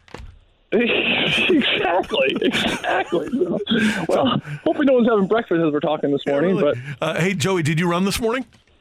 No run this morning. I've been slacking. Boy, I've been slacking, Randy. And it's been one big long road trip for the Blues, and they finally got a little homestand coming up here, a little home cooking, which is going to be nice. But no, I chose weakness, and I chose to sleep in this morning, and I'm feeling for it too. This run club I'm a part of, it's a great thing when you're there, but man, you don't show up. There's an accountability factor, and it's like an ongoing thread for like 4 days about the time that Joey missed the run. So I'll be feeling the heat here pretty soon. What'd you think of the game last night? A 4-1 win for the Blues. Listen, Dan, it was a great game. The Blues had a lot of success there in Southern Florida. I thought Joel Hofer did what he needed to do. I think the bounces came very early for him. We saw 3 posts while it was still a 0-0 game. They got past Hofer, one from Bennett, one from Tkachuk, and then one of the flutter one there in the second period. All 3 pipes, and there was one that even Verhaeghe had on the wraparound that kind of was playing tiptoe and dancing on the goal line that ended up not going in too. So, a lot of times, especially when you come off a struggling start like he did a few weeks ago against Arizona, get a bounce early. I thought he got the bounce early, but then, man, he made some great saves. down the stretch as Florida started putting the hamper on. But that was the epitome of what St. Louis Blues hockey will be successful with this year if they can continue to play that way. And that's tight defensively. They didn't give up a lot, not a lot of grade A chances in front of the net. And then when you get opportunities, you take advantage of some odd man rushes with the other team cheating. You got to take advantage of them. And that's what that Robert Thomas line did. Of course, Jordan Kyrou led the way there. But overall, just a wonderful performance top to bottom, and certainly a great win to wrap up that little road trip. And now they got one more against the Chicago Blackhawks. We'll pay back tomorrow night against the Hawks here on the Enterprise Center ice. Hey, Joe, you mentioned for yourself the word accountability. What's your feeling about, since Drew Bannister took over, about the accountability of these people? Because that seemed to me to be the biggest bugaboo under Craig Berube, that there was just a lack of accountability in terms of effort. So you're around the team every day. Has that changed? And, I'll say there, Randy, to your point, I think that it wasn't because Craig Berube didn't enforce accountability. I think it was just maybe just got a little stale at times. And I think certain personalities just it got old after a while, and he just kind of, to some ways kind of maybe lost the room just a little bit. But every day he preached accountability, and he would bench guys, he would sit guys, he'd move guys around, he'd make guys watch the game from the rafters. But it was really something where I think the players just over time got a little tired of it. And now you look at Drew Bannister, and I think he does it the same way. I mean, we saw some benching, we saw some players that missed some shifts. I think a really good growth moment for Drew Bannister happened over the last 2 games, when that's, of course, you sit Drew Bannister, you sit Pavel Buchnevich in the Tampa Bay game for the final 10 minutes, right? He had 3 hooking penalties on that game. He spent 6 minutes in the penalty box, and then you put the power play on the ice for Tampa, which was clicking at 30%, and it hurt the Blues. It did. So Drew Bannister just said, hey, number 89, you're going to sit here, you're going to watch for the last 10 minutes. Okay, so a lot of people think, man, that's kind of crazy. Here's a 200-foot player, your best 200-foot player in Pavel Buchnevich, and Drew Bannister in his 3rd game in is already going to sit the young man. How is this going to look? Well, fast forward to last night's game. Just 1 game later, Pavel Buchnevich gets the 2 goals, but what's really important about the growth of Bannister and the trust between player and coach is it was a 2-goal game late. It was a 3-1 game. And then, of course, at the very end, who did he put out there to save the lead, of course, and he got the empty net goal was Pavel Buchnevich. So it's the accountability of, hey, when things don't go well, you're going to have to pay a price for it. But when we play well, we're going to give you that trust right back. And he did it the very next game. Hey, Joey, one of the things that Chief talked about, he was on with BK and Ferrario the other day, and he said a big part of it is your leadership. And I really hadn't thought of it in that perspective, but you've been on teams, and heck, Crosby and Malkin have been leadership forever in Pittsburgh, and they probably help Mike Sullivan because they are the conduit between him and the lesser players. Do you think it would have been different? Not that they could have kept O'Reilly, and we know Alexander Steen retired, but if you have O'Reilly and Schenn and Petro, does the message get transferred more easily rather than having a different leadership core? Yeah, it definitely does. It definitely does because they have experience, right? I mean, if you still had Petro and O'Reilly and players like that, if Dave Bowman doesn't go down injury, is the messaging across sooner? I mean, absolutely, Randy. I mean, that's just a fact. But then you have to look at the flip side to that. The flip side of that is, at what point do you move on from the veteran players? Because at some point you have to move on. Right. I mean, I was a part of the Arizona organization with Shane Doan, and Shane was hanging around. It was 1 year after 1 year after 1 year after 1 year. And, meanwhile, you have some other players like Clayton Keller that are looking to kind of take the reins, but they're always living in Shane Doan's shadow. I mean, look at the Twins up there, the Sedin Twins up in Vancouver. That's another perfect example. Look how Vancouver's playing now. It took them a couple years to move on from the Sedin kind of era. But you have to eventually figure out, yes, it's going to be certainly great for a lot of buy-in in certain situations of this hockey club if we keep these veterans. But if we keep these veterans, are we hindering some of the younger players? So there's plenty of examples of like that around the league. Ryan Getzlaf is another example. Could he have played another year in Anaheim? Probably. Would Anaheim been in a better spot today than if they were or he wasn't playing? Absolutely. But the problem with that is now you don't have give players like Troy Terry an opportunity to showcase himself and work through the ups and downs. And that's what's happening right now. It's a growing pain. It's a transition. But that's exactly what it is. It's a transition that takes time. And so for Robert Thomas and the Kyrous and the Buchneviches and even the Colton Paraychos, those players that were kind of living in those Petro O'Reilly shadows for so long, as great as that was, you have to know when to move that on, and also have the expectation that it's going to be a couple of years of some growing pains. And that's still, I think, what they're going through. They're taking some great steps in the right direction. But I think because you move those veteran players on, like Doug Armstrong did, within about 3 or 4 more years, now you have that same presence, that same veteran accountability presence, but now you have a lot younger players, 10 years younger than the players you would have had him with. Hey, Joe, you got 30 seconds left. Just your impressions of Connor Bedard for fans that are going down to the rink tomorrow and just what you've seen with the expectations around him. I mean, listen, he's flashy. I don't know. He's Instagram flashy, Dan. I don't know. I'm old school. I like a little meat. I like a little grind. I like someone to forecheck and bang and, get on the hunt. And to me, it's my old blood. I think that, from an Instagram standpoint, a social media standpoint, he does all the right things. He checks all the right boxes, but he's a young kid, and he's going to grow into it. I think he's on the right track. He's got an incredible shot. Fans that are going there, you're going to see his shot in warm-ups. The release is incredible. He can hurt the Blues if they don't stay on top of him. But one thing the Blues have done very well this year, Dan, is they've been in his shadow. They stayed on top of him, and they have not allowed any success for him. But a terrific young man and incredibly mature beyond his age in the league. And, of course, looking forward to seeing him again tomorrow night. Hey, awesome. Joey V, one last thing. And you know this. You do a great job of it. But this is a Christmas with the age of your kids and your family situation. You really have to slow it down and savor it. I want you to do that for me. Just to take everything in so that you have that picture in your mind's eye forever of this very Christmas. Oh, that's first of all, that's great advice. I hope a lot of people out there are listening.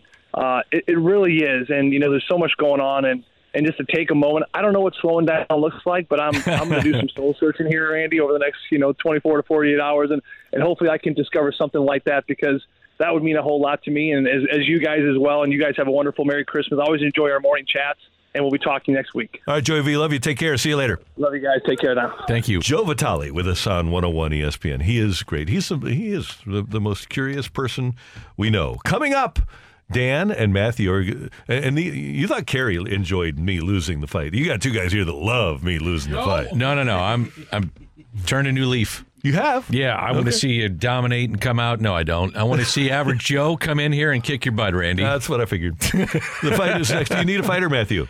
Yes, we do need a fighter. All you need to do is text in to 314-399-9646, 314-399-YO-HO with your name and the word fight, and maybe you'll fight me next on 101 ESPN.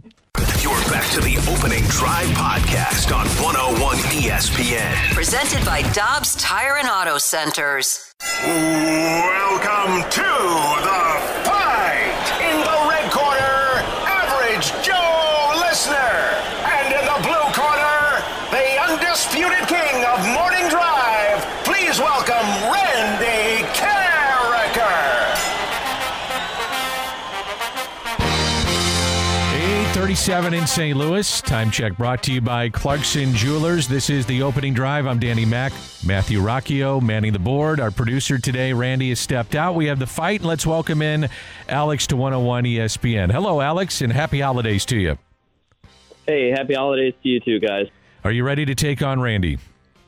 Yeah, let's do it. All right, you know how this works. You'll get the options. Randy will not. He can choose the options for one question, potentially, and away we go. Question number 1, Hall of Fame wide receiver Lance Allworth is mostly known for his AFL Charger days, but which team did he win a Super Bowl with? Was it Baltimore, the Colts, the Dallas Cowboys, or the Miami Dolphins? Let's go with the Colts. Final answer? Final answer. Not 100%, but final answer. Question 2. The Dodgers have a history of record-breaking contracts for pitchers, giving out the first $100 million deal to this pitcher. Was that Kevin Brown, Pedro Martinez, or Bartolo Colon? What was the first option again? Kevin Brown. Let's go with Kevin Brown. I don't know if the other two played for the Dodgers. Final answer? Final answer. Back in the early 2000s, which Blues enforcer logged a game with 50 penalty minutes in back-to-back seasons? Was it Cam Jansen, Reed Lowe, or Tony Twist? Cam Jansen. Final answer? Final answer. All right, number 4. Eric Gagne is the last relief pitcher to win the NL Cy Young, but which Hall of Famer is the last relief pitcher to take home the award in the American League? Is that Francisco Rodriguez, Mariano Rivera, or Dennis Eckersley? I believe it was K-Rod, Francisco Rodriguez. Final answer, sir? final answer.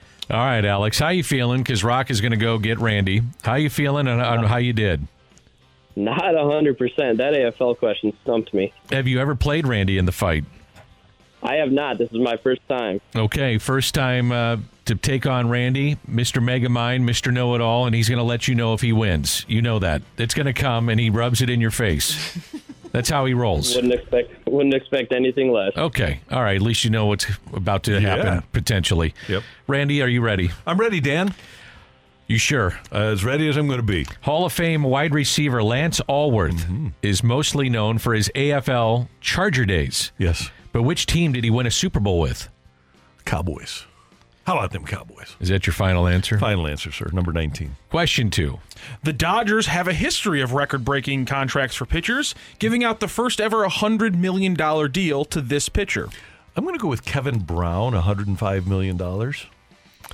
Back in the early 2000s, which Blues enforcer logged a game with 50 penalty minutes in back-to-back seasons? In the 2000s? Yes, sir. I'm going to go with Losey. I'm going to go with Reed Lowe. I think he might have set the Blues record in a game against Chicago. So I'm going to go with Reed Lowe.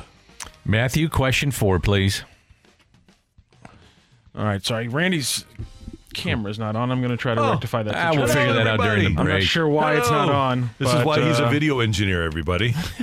I think I got it. Nope, I can't get everybody in the same shot. Hold on a second. People want to see my face? Yeah, people just want to see Randy and Danny Mac and not me. But right now, there's Randy and Danny Mac. People are wondering, are they wondering what your shirt means? Go medium and sometimes stay out? Yeah, instead of... Okay. Because my shirt says Go hard. Christmas shirt. Okay. Oh, there you go. It's gorgeous, too. Randy is now back on camera. Sorry, everybody. Question number 4.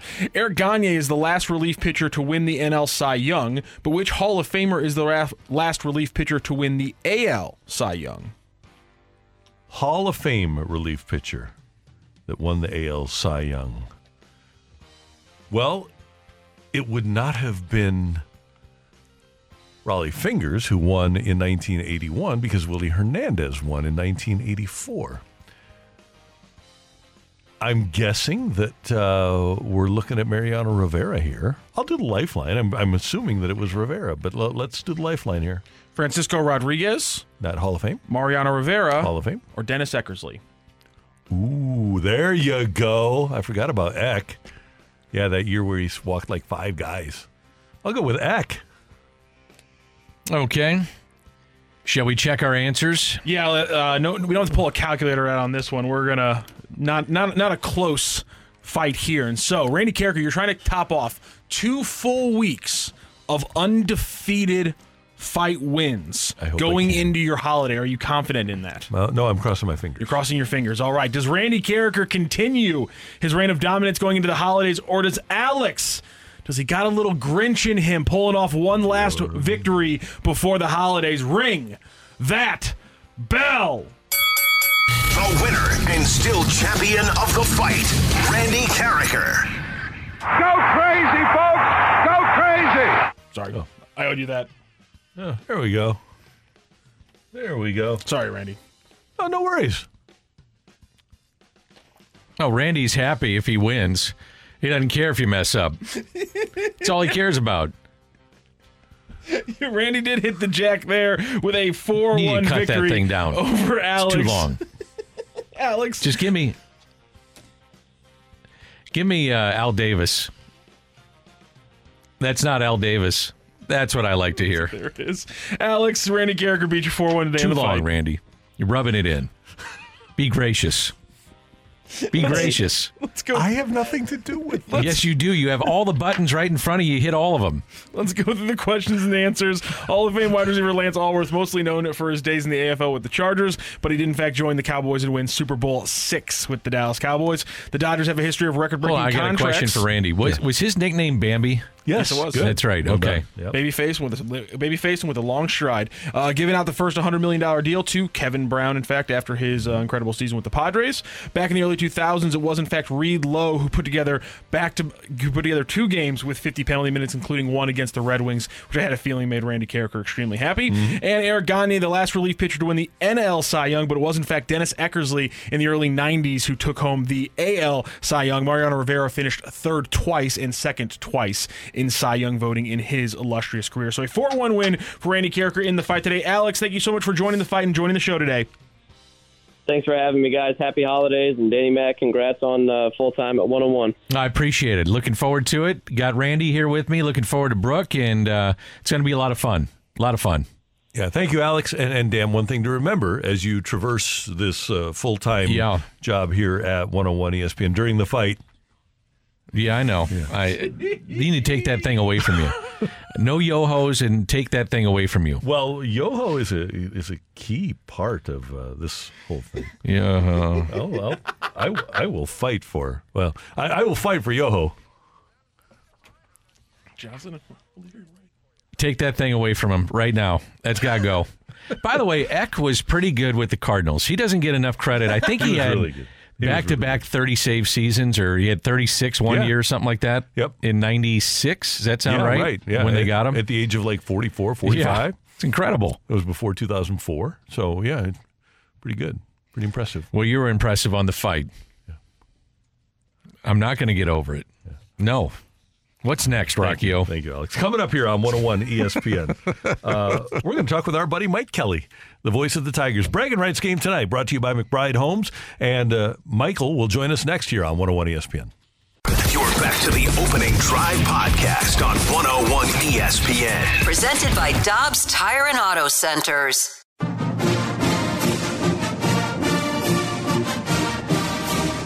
Danny Mac, Randy Carricker, Matthew Rockio. The Bragging Rights game tonight at Enterprise Center. Can't wait for that. The voice of the Tigers, Mike Kelly, is with us now, the newest member of the St. Louis Sports Hall of Fame. He'll be inducted on February 12th over in Collinsville. And Mike, congratulations on being named to the St. Louis Sports Hall of Fame. Well deserved. How are you doing this morning?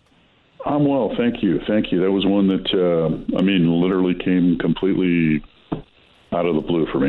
Just was totally shocked and overwhelmed when my friend Wes Edwards told me about it prior to, I think, the Florida football game. So, thank you. It's neat. How y'all doing?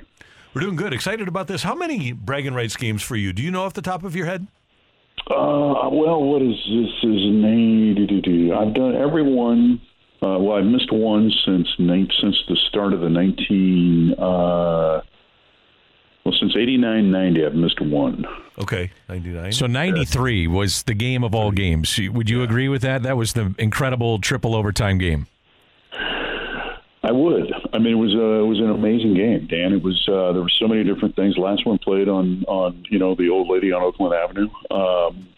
Just one of those things where two different times down 5 with less than a minute to play in regulation, down 5 with less than a minute to play in the first overtime. Juwan Garris misses 2 free throws at the end of the second overtime, a 91% free throw shooter, and then Missouri somehow with Jason Sutherland, Derek Grimm, a bunch of young guys and Lamont Frazier on the court after Booker and all those guys had fouled out, found a way to win it. It was an incredible evening, and the worst part was trying to get up the next morning and do early morning sports at our favorite radio station on One Memorial Drive. You were always so sweet to me, Mike, in those mornings. You were always in a great mood. You had your coffee. You were just a bundle of joy. No comment from Mike Kelly. I got it. I miss you, brother. I miss you too, buddy. Yeah. Hey, Michael, this particular team is, it appears to be ascending, and we talked to Dennis Gates yesterday, and he's really proud of the schedule that he put together, that this team is going to be battle-tested, and this is just another example, but you see them every day. Is this Tiger basketball team getting incrementally better as they go along? Yeah, I think you got to look at it full scope because, you thought those that followed this team when they were putting it together, you think the two leading scorers before the season starts are going to be Caleb Grill and John Tonje. And you're without both those guys for, the last several games. Tonje did return and played less than 8 minutes, scored 3 points against Seton Hall in his first game in after missing 4 straight on Sunday. So, you've had to make some adjustments along the way. And so, you got guys that I think are trying to settle into different roles. You've got young guys that are getting better every time they step on the court. Anthony Robinson, Trent Paris, and Jordan Butler. And then you've got other guys that just have to be more consistent. And so it's a team that I think is continuing to get it better. And I don't think is the final product what you see right now. I think it's going to, based on what we saw with last year's team and the way that Dennis Gates and his staff, handles things, it'll be a team that will continue to improve. What's it like being around Dennis Gates, Mike? Haven't been around him, but he just seems like such a likable guy, and he's doing a hell of a job. He just seems like a great guy to be around. Yeah, he's genuine, and it's from the word go. I mean, from the jump. When the day he was introduced, I was asked to do an interview with him on the court at Mizzou Arena about an hour before he was introduced, and he comes walking in, and my late father used to always say, if you want another man's attention, you look him right in the eye. And from the word go, I mean, Dennis Gates came walking up, looked me right in the eye, introduced himself. And then we kind of clicked, and I just enjoy working with him. He's genuine. He's consistent. He's smarter than a number of people that he encounters. But he's also one of those guys that he has so much confidence in what he's doing that as a young coach, he's not afraid to listen to the opinions and input of others. And I've seen young coaches that would only listen to what they thought was right as opposed to getting input from others. And so, watching Dennis work is just is fantastic. I mean, I wish he wouldn't stand in front of me as much as he does because my lower back takes a little bit of abuse on game day. But no, I mean, he's put together a phenomenal staff, just a group of really, really diligent, intelligent, hardworking guys that are building this thing, and it's going to be fun to watch. And I think one of the other things as you talk about growing pains is, if you look at the future of Missouri basketball, you better beat Mizzou now, because it's going to become increasingly more difficult as Dennis Gates and his staff continue to recruit to the level that they're recruiting. The voice of the Tigers, Mike Kelly, with us on 101 ESPN. Is it safe to use the old cliche, and it's the ultimate cliche, throw the records out the window for the bragging rights game? Because it seems like many times, not more times than not, but many times, the team that is not expected to win does. Well, what was Illinois was ranked 16th last year and got beat by 22. Right. I think in any rivalry setting you can do that. I mean, my lands look at and granted, I mean, Kentucky's a better team than Louisville, and last night it was a 9-point game. Then you look up at halftime and Louisville's down 20 on their home court. So I think you can say that with a rivalry game. It's just such a special setting, right? With, for the most part, the crowd split in half. And, when one team goes on a run, their crowd responds. When the other team goes on a run, their crowd responds. And then, if it's out of hand, like it's been on both sides during the course of the last, 43 years, there's a side that's kind of quiet and heads to the exit somewhat early. So, it's just, I think I'd agree with that because, it comes down to, who makes shots, who defends, and who can get their crowd into the game, to take away as much of that neutral site flavor as you can. Do you have a favorite memory, Mike? Does one come to mind from this game? Well, you mentioned it off the top. I mean, the 93 game is something that I'll always remember. And, just because of, you got to understand, I mean, just a couple weeks earlier, Missouri had gone to Arkansas and got beat by 52 on the dedication game in Bud Walton Arena. And then, Mizzou comes to St. Louis after beating Coppin State on a late shot by Lamont Frazier and, wins the game in triple overtime. With a number of players, Javon Crudup on the bench with fouls, Melvin Booker on the bench with fouls. I mean, it literally was Lamont Frazier and the kids leading Missouri back, in the overtime periods. But then what that game meant to that Missouri team that would go on to become the only team ever to go through the regular season in the Big 8 at 14-0, and then eventually go to, the regional finals and be one step away from the Final Four before running into a really, really good Arizona team led by Damon Stoudemire and Khalid Reeves. It was just a huge springboard for that team back in the 93-94 season. It's funny, Mike, I was just mentioning Paulo Linney yesterday. I had forgotten that was the same year, the Paulo Linney year, where he showed up after that Arkansas loss. Yeah, what's funny is that I'll never forget this. I'd driven in to do Tiger Talk. So driven in from St. Louis on a Monday to do Tiger Talk during the football season after the Arkansas game. And I got in town early, so I go to the Hearn Center, and I'm walking down the stairs of the Hearn Center to go see Coach Stewart. And I'm looking over in the corner, and I'm seeing this kid shooting by himself on this basket.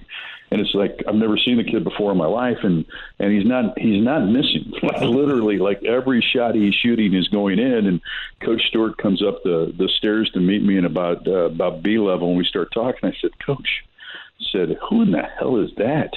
And he looks at me and says, just some junior college kid, some JUCO kid.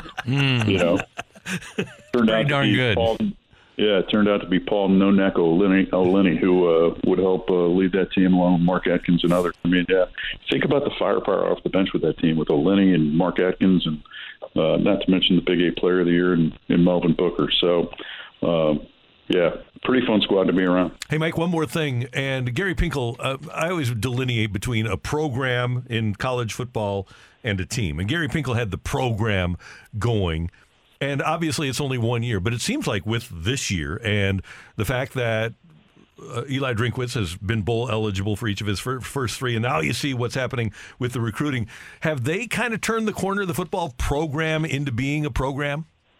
I think you have to. I think that's always a question that continues to linger until you do it over a long period of time, right?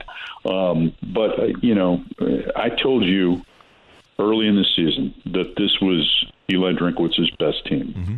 And I also told you on this program when Kerry asked me, what about all these rumors about the next coach of Missouri?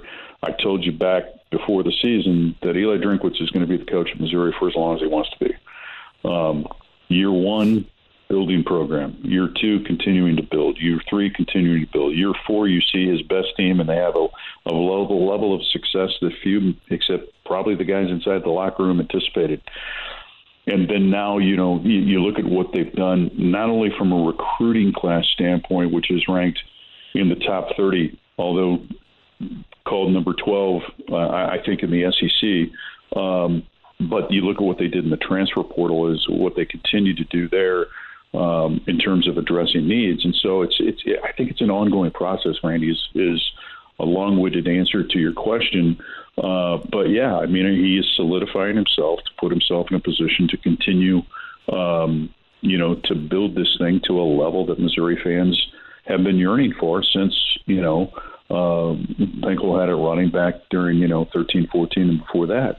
And so it's a process. But here's the neat thing, in my mind, with the game on the 30th or the game on the 29th, is Missouri is in a position to do something that very, very few Missouri teams have been able to do, and that is to beat a national brand on that platform or on that stage, in a New Year's Six game. First time you've been in a New Year's Six game, and now a chance to end your season with a win over a true national brand that would just, again, continue to build the credibility for what Coach Drink and his coaches and his staff are doing. Well, have fun tonight. Have fun there. And in between, have a very Merry Christmas. I'm going to try to sneak down to the floor. I don't have a credential tonight, but I'm going to try to work my way down to the floor to say hi. Well, I have a feeling you will be able to navigate your way anywhere you want to inside that building, knowing you for as long as I do.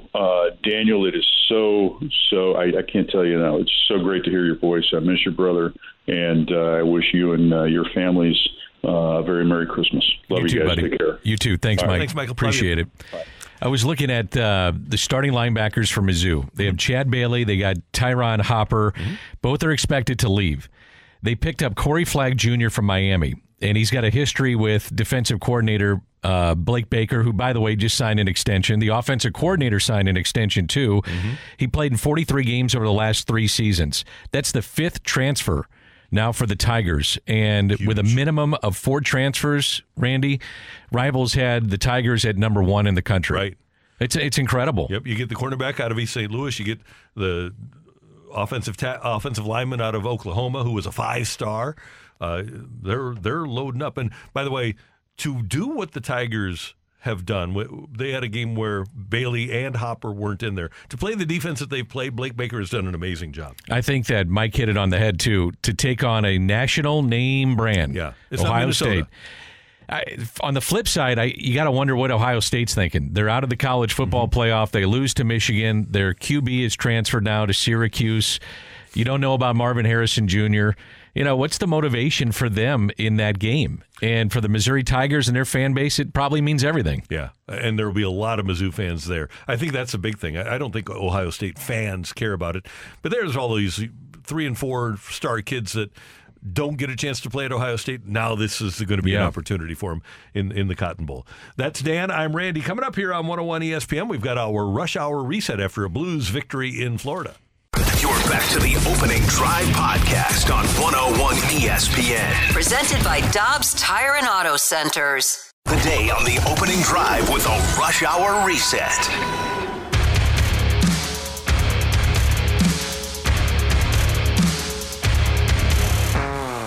It's 9:07 in St. Louis. Your time check brought to you by Clarkson Jewelers, an officially licensed Rolex jeweler.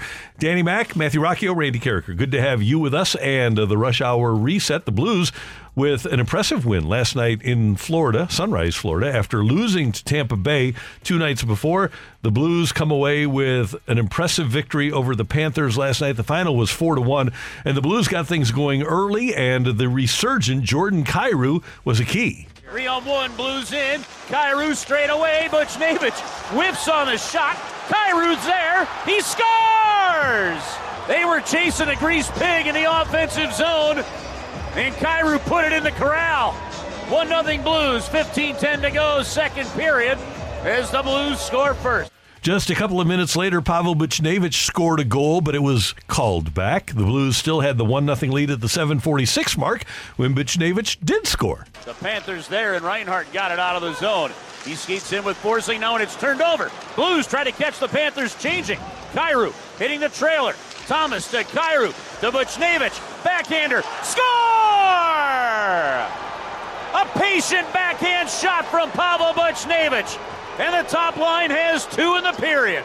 2-0 Blues, 12:14 to play, second period. Alexei Toropchenko would score before the second period was out. Buchnevich scored late, an empty netter in the third. 4-1 the final. Joel Hofer was terrific. Only gave up a fluky goal to the Panthers, and the Blues win it by a score of 4-1. And Dan, as we speak, the Blues are 3 points out of that final wild card spot as they take on the Blackhawks tomorrow night at Enterprise Center. Blues have, 33 points now? I believe 33. That is correct. Top line last night, Buchnevich, Thomas, Kyrou. In the second period alone, they had 6 points. Buchnevich had a disallowed goal. He would have had a hat trick potentially, but the total for the night for that top line was 8 points, 8 shots, and a +8. And you mix that in with Joel Hofer, how he played. I thought he was terrific at key times.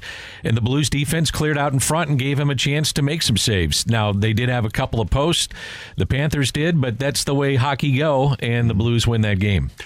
Meanwhile, last night, Thursday Night Football, the stupid Rams beat the Saints 30-22.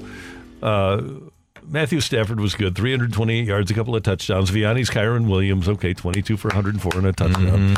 Okay, we'll give your Vianney brother some love here. Yeah, absolutely. Yeah. You know, Sean McVay is still the youngest head coach in the National Football League. Crazy. He's been there 7 years. He's only 37. It's amazing. And he's done this with a team that wasn't expected to do much this year, but they're getting key contributions from obviously Stafford, Demarcus Robinson, Puka Nacua, Kyron Williams. Cooper Kupp is back healthy somewhat. Looks like he's just dying out there sometimes. Yeah, right. He gets open. He gets open, man, and they're a dangerous team. I look at them in the NFC as being the equivalent to what the Bills are now in the AFC. They're a hot team that people do not want to face. Don't want to face them if they make the playoffs. Exactly. At this point, what is the more impressive Sean McVay offensive coordinating stat? Is it Jared Goff taking an offense to a Super Bowl, or is it Puka Nacua having more 150-yard receiving games as a rookie than Randy freaking Moss did? Because I think it's Puka. That's unbelievable. I mean, he is not that. Incredible catch radius, great hands, good route runner. But when you compare him to a Randy Moss, the way he's scheming up this kind of yardage from Puka is incredible. Puka Nacua came in and said, I hope to make the team, and if I do, I'll be on special teams. Yeah. That's what he said after the game last night. Amazing. He didn't expect this to be the case. Tomorrow here on 101 ESPN, we've got the Camellia Bowl. That starts at 11 o'clock, and that has Arkansas State versus Northern Illinois. And then after that game, we're going to have the Idaho Potato. I think it's the famous Idaho Potato Bowl, which is one that you always want to you don't miss that. No, there are some that you don't miss every year. Georgia State, and by the way, Mizzou just got Georgia State's running back in the transfer portal. Georgia State will take on Utah State in the famous Idaho Potato Bowl. There's also a couple of NFL games tomorrow. Pretty good NFL slate this weekend. It really is. It's and Christmas Day. I'm not going to spend any time with my family. Bengals and Steelers. Well, you'll be watching the NBA. Well, no, I'm watching. Okay, all right. I just thought you'd be doing your NBA kickoff to the season. I love NBA on Christmas. It's so Bengals good. and Steelers tomorrow. That's at 3:30 St. Louis time on NBC. And then tomorrow night you've got the Bills and the Chargers, and you better have Peacock. Yeah. Because that's the only place you can see that one tomorrow. How about this? Exclusively on Peacock tomorrow. First time ever, no commercials will be shown in the fourth quarter. Oh, cool. It's the first time ever. I wonder, can you get like a free Peacock preview just so that you can get the game tomorrow and then cancel it right after? What about NFL.com? Maybe they'll put it on that. I don't think so, no. Make it accessible to fans? I think if somebody can text in on the text line, 314-399-9646, 314-399, what's the... thanks, guys. Sorry. What's the best Don't do it, Rock. What's the best way to pirate NFL games? It's all over Reddit all the time. I don't know. I don't know how to do it. I've got Peacock. I don't think we can have that conversation on the air. Sure we can.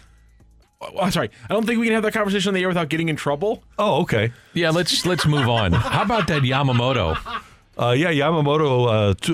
Yoshi Yamamoto signs with the Doyers. 12 years, $325 million, plus a $50 million posting fee. So he'll cost them $375 million. Oh, by the way, if you hadn't remembered, they also signed Shohei Ohtani to $700 million worth of contract. So that's more than $1 billion. And Tyler Glasnow, he was a cheap guy for him this year. Tyler Glasnow also being traded to and signing an extension with the Dodgers. They've got a few dollars invested in their ball club. Well, the rest of the league is combined at $900 million. And, right now, and they have three guys over $1.2 billion. I'll tell you what, though. I don't see it stopping with the Dodgers. I mean, their TV contract was for $8.35 billion. Guggenheim runs or manages and owns the team, and they manage more than $3 billion in assets. So, the well's not going dry here. No, they're going to keep signing guys. That's Dan. I'm Randy. Matthew is here, and that's our Rush Hour Reset. Coming up, we'll talk more about this with our buddy Greg Amsinger, a fellow Lindenwood alum. He is the lead anchor of MLB Network and joins us next on 101 ESPN. You're back to the Opening Drive podcast on 101 ESPN. Presented by Dobbs Tire and Auto Centers.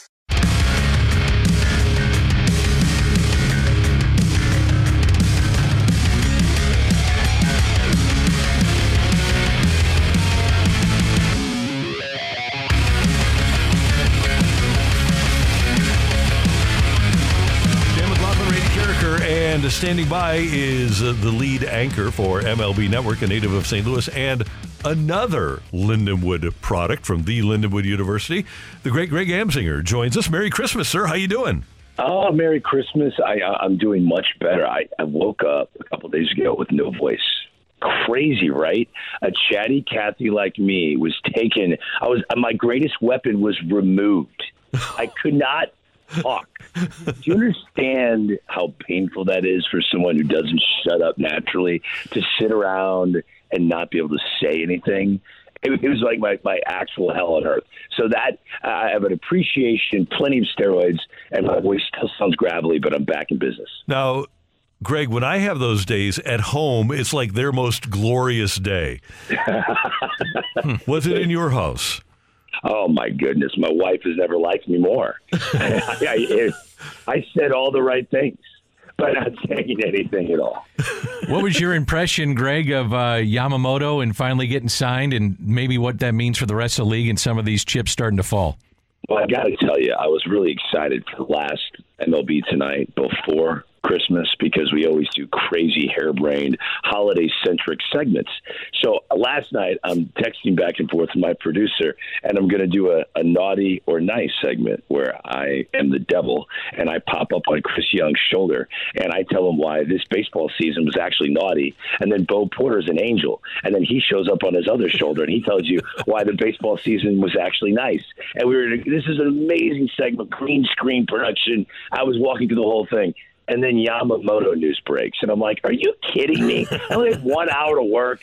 Baseball gets in the way. I was grumpy. But anyway, as I have to put the analyst hat on here and talk about it, it's what the Dodgers are definitely going to do. They're going to own baseball. This is what Mark Walter's whole emphasis is. I was in L.A. for the Shohei Ohtani press conference. We were live for it, chatted with him. Stan Kasten, the CEO, Mark Walter, the owner. They want to win 5 World Series titles in the life of the Ohtani contract, at least. They want to be. They are now. And I wanted to make this point the day of the Ohtani press conference, but I'm going to make this point tonight. I'm going to be on at 6 p.m. Eastern. I would love to go to Studio 42 and do a makeshift grave site and lower a casket that's got the New York Yankees logo on it and drop it into the ground and then throw dirt on that casket because the evil empire as we know it is no longer in the Bronx. They are like everyone else.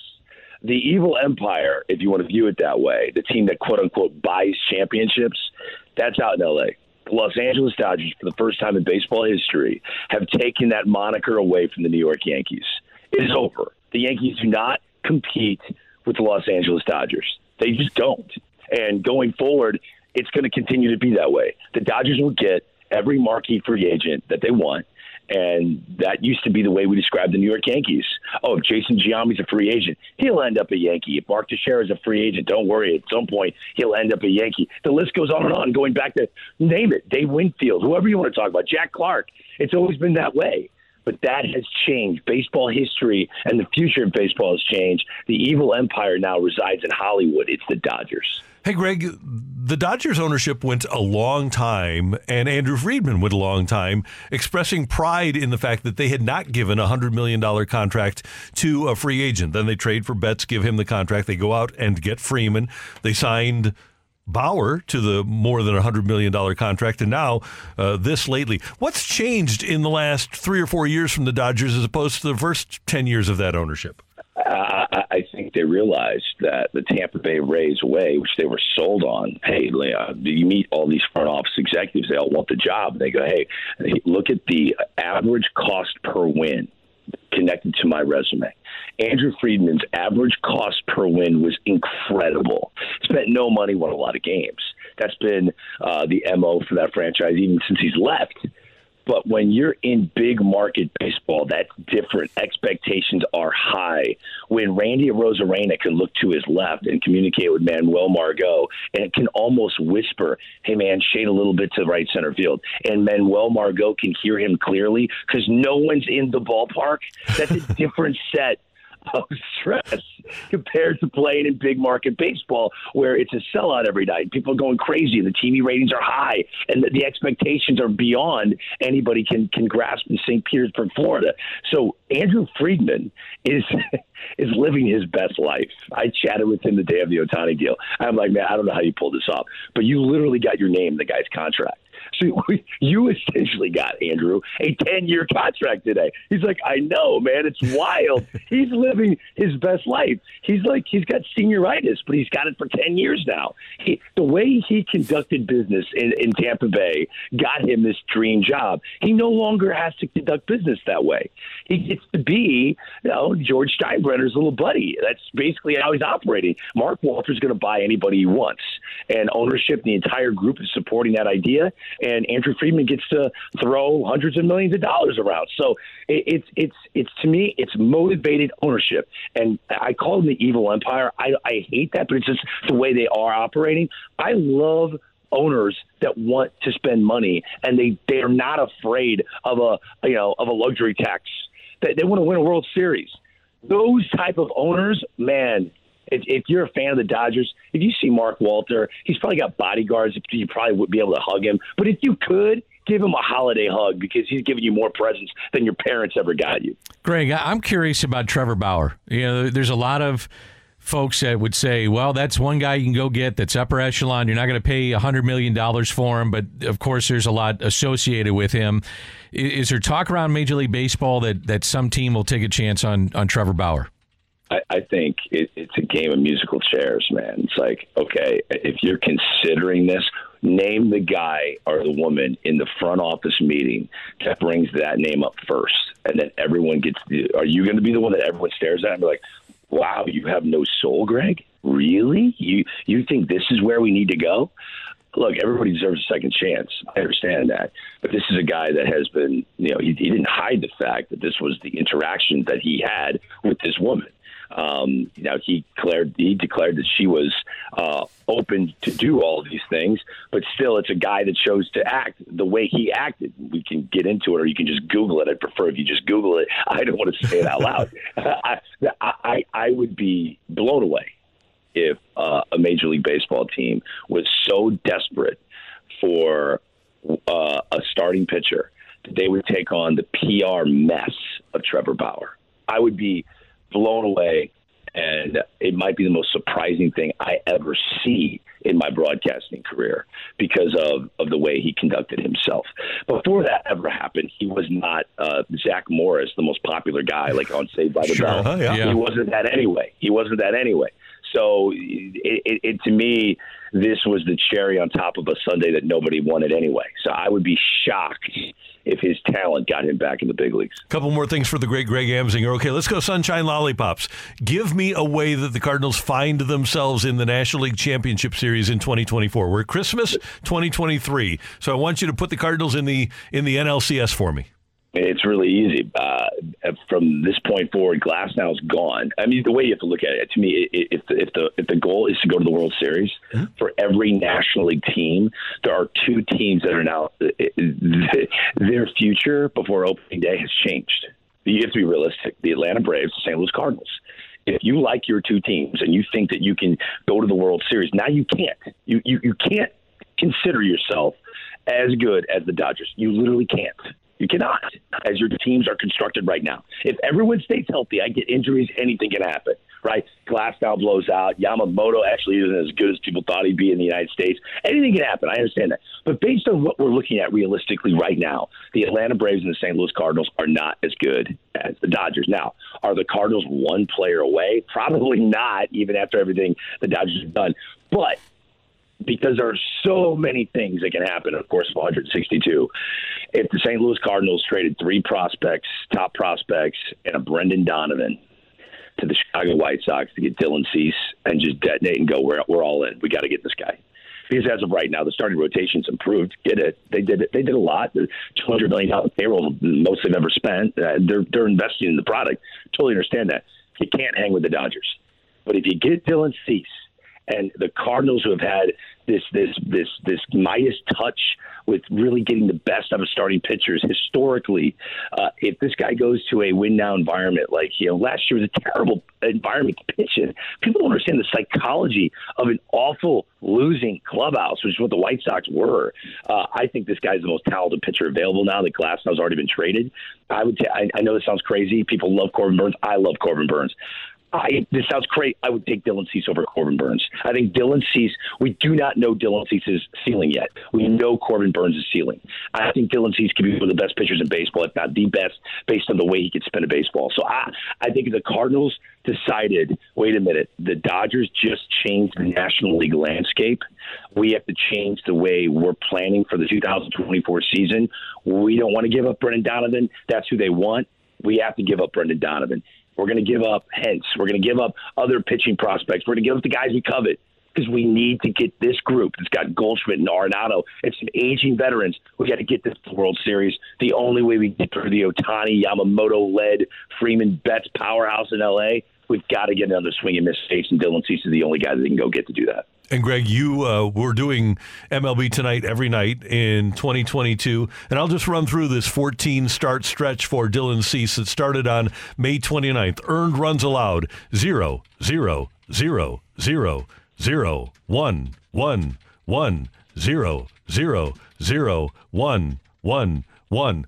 It's not a bad 14-game stretch. That kind of shows you what the ability is, and that's not a small sample size either. Yeah, and a side note, every time I call Chase Bank, I would prefer your voice being the one that says, dial in your number right now, 0, 1. That just was, I don't know, it was calming to me right now. But no, I agree. And I think that 2022 Dylan Cease is who you go get. You cannot think last year the Chicago White Sox, which many people have talked about. Keenan Middleton was traded to the New York Yankees and openly talked about how dysfunctional that clubhouse was and how awful the environment was on the south side of Chicago. That affects human beings. I think Dylan Cease was affected by it, and I do not buy his 2023 performance. So I am all in on Dylan Cease. I thought the Cardinals could win the division without him. I still think they can.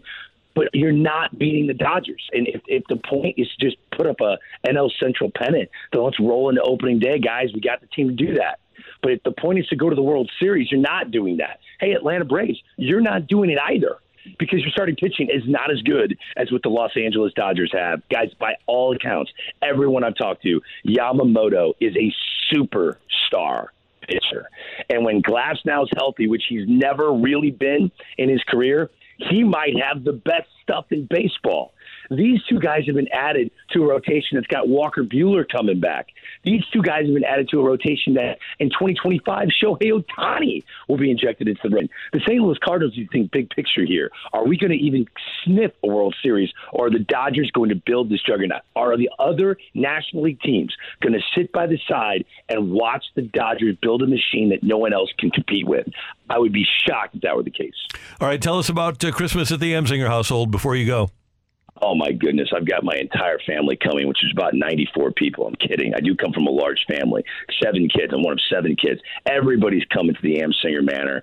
We've been decorating. My poor wife, Erica, is stressed out beyond belief because, well, she's married to me, and I've been, acting like I can't get off the couch because I can't talk, right? So when you're married to someone who looks the smallest things, like a bad hair day, I want to stay in bed all day. So it's hard to get everything ready when you're married to Greg Amsinger, but we're fighting through, and it'll be a wonderful Christmas, that's for sure. Have a great time. I see that it's supposed to be 50 degrees on Christmas Day there. Is that golf weather for you? Oh, my goodness. Just saying the word golf puts me in the doghouse during the holiday season. I don't know what that sport is, Randy. I've never played it. That's a good move on your part. Well played there, Greg.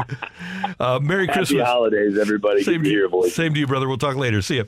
That is the great Greg Amsinger on 101 ESPN. He always brings it. He does. When you get the news of the Dodgers and the money that they're spending and the kind of rotation they're going to, think of the rotation, not just this year. Think about next year. You add Ohtani to it. But Dan, won't they have to go to a 6-man rotation? When you include Dustin May, you mean? Right, and because that's what Yamamoto's pitched in Japan. That's what Ohtani came from in Japan. So, and he'll be coming off of Tommy John. Buehler will be 1 year removed. May like you said, and then you've got kids, Bobby Miller or whomever. It seems to me that if there's a major league team headed toward a 6-man rotation, it's there. And Glasnow, who doesn't throw a lot of innings. I think his career high is 130. So it seems to me that would be the team that's probably headed toward a 6-man rotation. Divisional play began, I think it was, 54 seasons ago. I just looked this up. Best record has won just 14 times. So the best record in 160, best team over 162 games, the best record is won just 14 times in 54 seasons in the past 54. So as much as I appreciate what the Dodgers are doing, it's, there's injuries, there's things that happen. Now, they put themselves in a position to win. Don't get me wrong. But it's hard to win. Yep. And then the numbers bear that out. And if we localize it, since the DeWitt ownership took over, 2 best teams were 04 and 05. Didn't win the World Series. Probably the 2 worst playoff teams were 06 and 11. Yep. Right? That's the randomness of the postseason. Just get in. Arizona last year, see what happens. Yeah. Right? That's Dan. I'm Randy. Matthew is here. Coming up, we're going to take a look at our favorite matchups this weekend in the National Football League on 101 ESPN.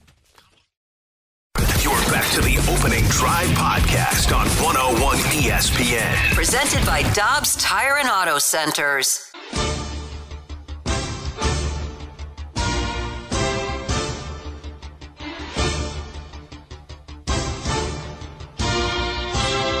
Josh Ennis will be in for Tim McKernan in the 10 o'clock hour. Dan and Randy and Matthew with you, taking a quick look at this weekend in the NFL. And Dan, tomorrow, the Bengals are at the Steelers. Steelers have fallen apart. They're starting Mason Rudolph at quarterback. The Bengals have done great work in the absence of Joe Burrow with Jake Browning at quarterback. And if the Bengals win out, they're in. Right now, if the playoffs started today, the Bengals at 8-6 would be in the playoffs despite losing Joe Burrow. I wonder what happens to Mike Tomlin. Whether they get in or not, they're going to squeak in if they get in. Mm-hmm. I got to wonder if he sticks around. I did some NFL games, and he was a coordinator at that time, and I had to be in meetings with him. He's an impressive guy. He is. Very nice man, and he's done a hell of a job with Pittsburgh, but the way that things have gone, Indy just steamrolled them the other day with the running game. And Pittsburgh is known hard-nosed defense, stop the run, didn't do any of that the other day. No, they are not what they used to be. And that a lot of it is a personnel issue with them. Now, Buffalo, if the playoffs started today at 8-6, would not be in. However, Buffalo plays the Chargers. And if Buffalo wins out and Miami loses to either one of their next 2 games, Miami or Baltimore, the Dolphins lose to Dallas or Baltimore, then Buffalo would win the division. So it's a Miami loss before the final game of the season and Buffalo winning out, including the finale at Miami. They're road tested. They're a hot team since Joe Brady took over the offense as the offensive coordinator. They're now averaging 30 points a game. They're 3-1 since that time frame. And as I mentioned earlier, Josh Allen is now, by Vegas odds, the 4th highest guy in terms of having a chance to win the MVP. And who would have thought that probably 6 weeks ago? Yeah, would not have thought that. No, not at all. Another team that really has a great playoff chance is the Indianapolis Colts. And they're another one that if they win out, and they hold the final wild card spot in the AFC right now, if they win out, they win their division. So you have 5 teams in the conference, 8-6, 2 of which are Houston and Buffalo, just outside the playoff picture. 9 teams, 7-7 or 9-5 overall in the NFL. You wanted parity. You're getting it now. Yeah, we are. You're getting it now. You're getting it now. Seattle and Tennessee. Seattle at 7-7. They just don't feel real to me. I don't take them seriously. I don't either. Maybe they are, but we won't. You're not sold on Will Levis?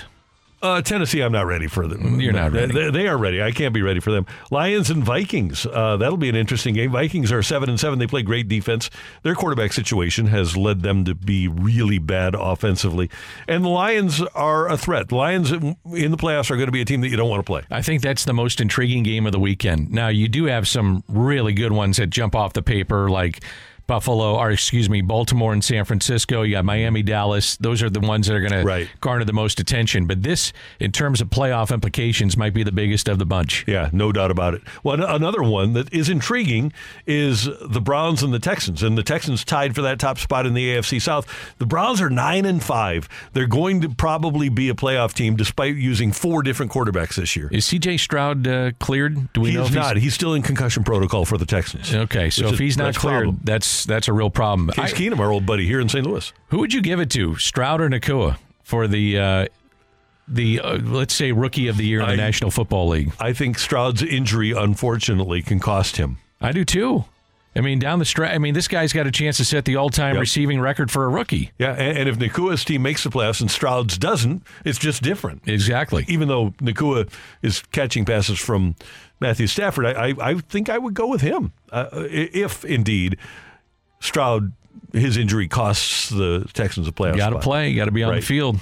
The Jags need to rebound. They take on the Buccaneers, who are in the playoff hunt. Cardinals and Bears, nothing there. And then, as you mentioned, Cowboys and Dolphins on Sunday afternoon. That is the late window on Fox.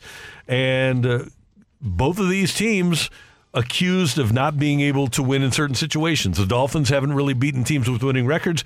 Cowboys haven't really won on the road. This is immovable force against irresistible objects. There you go. Dallas 7-0 at home, below 500 on the road. Miami's won 4 of their last 5.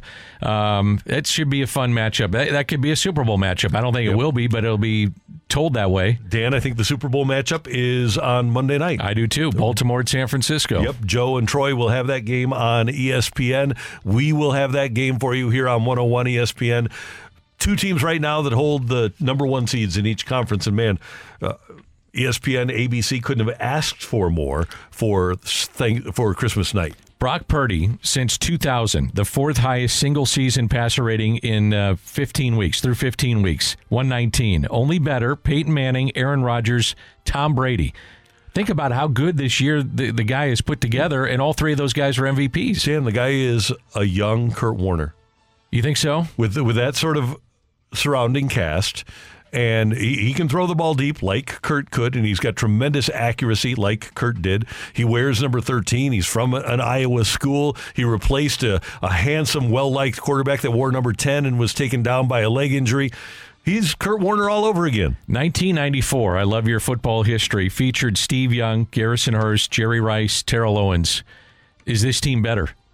Oh, man. And that team won the Super Bowl. Super Bowl champion. Yeah. I would say no. I don't have any of those guys in the Hall of Fame yet, but I do have Young and Rice are in the Hall of Fame. So it's going to take a few years for this group to reach what that group was. Man, they got 49 in the Super Bowl. I know. It was unbelievable. Yeah. And so I'm with you. I think because of the Hall of Fame pedigree, I give it to the 94 guys. Any other Hall of Famers? Because Hurst didn't, but Owens, Rice, Young. I would say on this current team, Trent Williams. Yep. Yeah, but you can't put Debo in there yet. No. McCaffrey's on the path, but not there yet. Ayuk not there. No, and Purdy obviously is a ways away. So, yeah. But they have a chance. They're going to keep him around because Purdy's not making money, so they're going to be able to keep this group around for a while. That's a look ahead to the National Football League. And again, our NFL Sunday has the Vikings and Lions at noon, Bucks and Jags at 3, and Broncos and Patriots on Christmas Eve at 7:15. If you aren't doing anything, watch and listen to that one. Coming up, we're going to head down the stretch with Rock and Roll here on 101 ESPN. You're back to the Opening Drive podcast on 101 ESPN. Presented by Dobbs Tire and Auto Centers.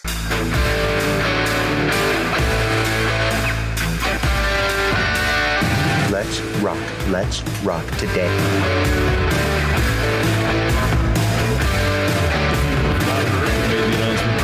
Danny will join the opening drive. Dan McLaughlin with the opening drive every day, and he'll join Brooke and I after the new year. But great to have you filling in today. This has been awesome. A lot of fun. Love doing this with you, Randy. It's the best. It's the most fun I have doing broadcasting. And somebody did text in that said, Danny will get used to Yo-Ho eventually. No, I really won't. Okay. Yo-ho.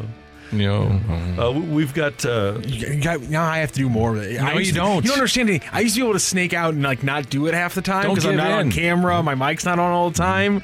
And now Randy needs the support, and I got to jump in and do it. I got to be a team player. Maybe Randy should be the team player, and we move on. Wow. We can't do that. No. Oh yeah, we can. People have to learn how to save this number in their phone. But if you don't, if you're one of those people that says, no, I punch it in, it's 314-399-9646, Don't do it, Rock. 314-399-YOHO. Yo-ho! Thank you. I can't. I'm sorry. All right, what do we got for rock and roll? I'm too positive of a person. I understand I'm that. sorry. I'm a positive person, I'm a little too. soft, I guess.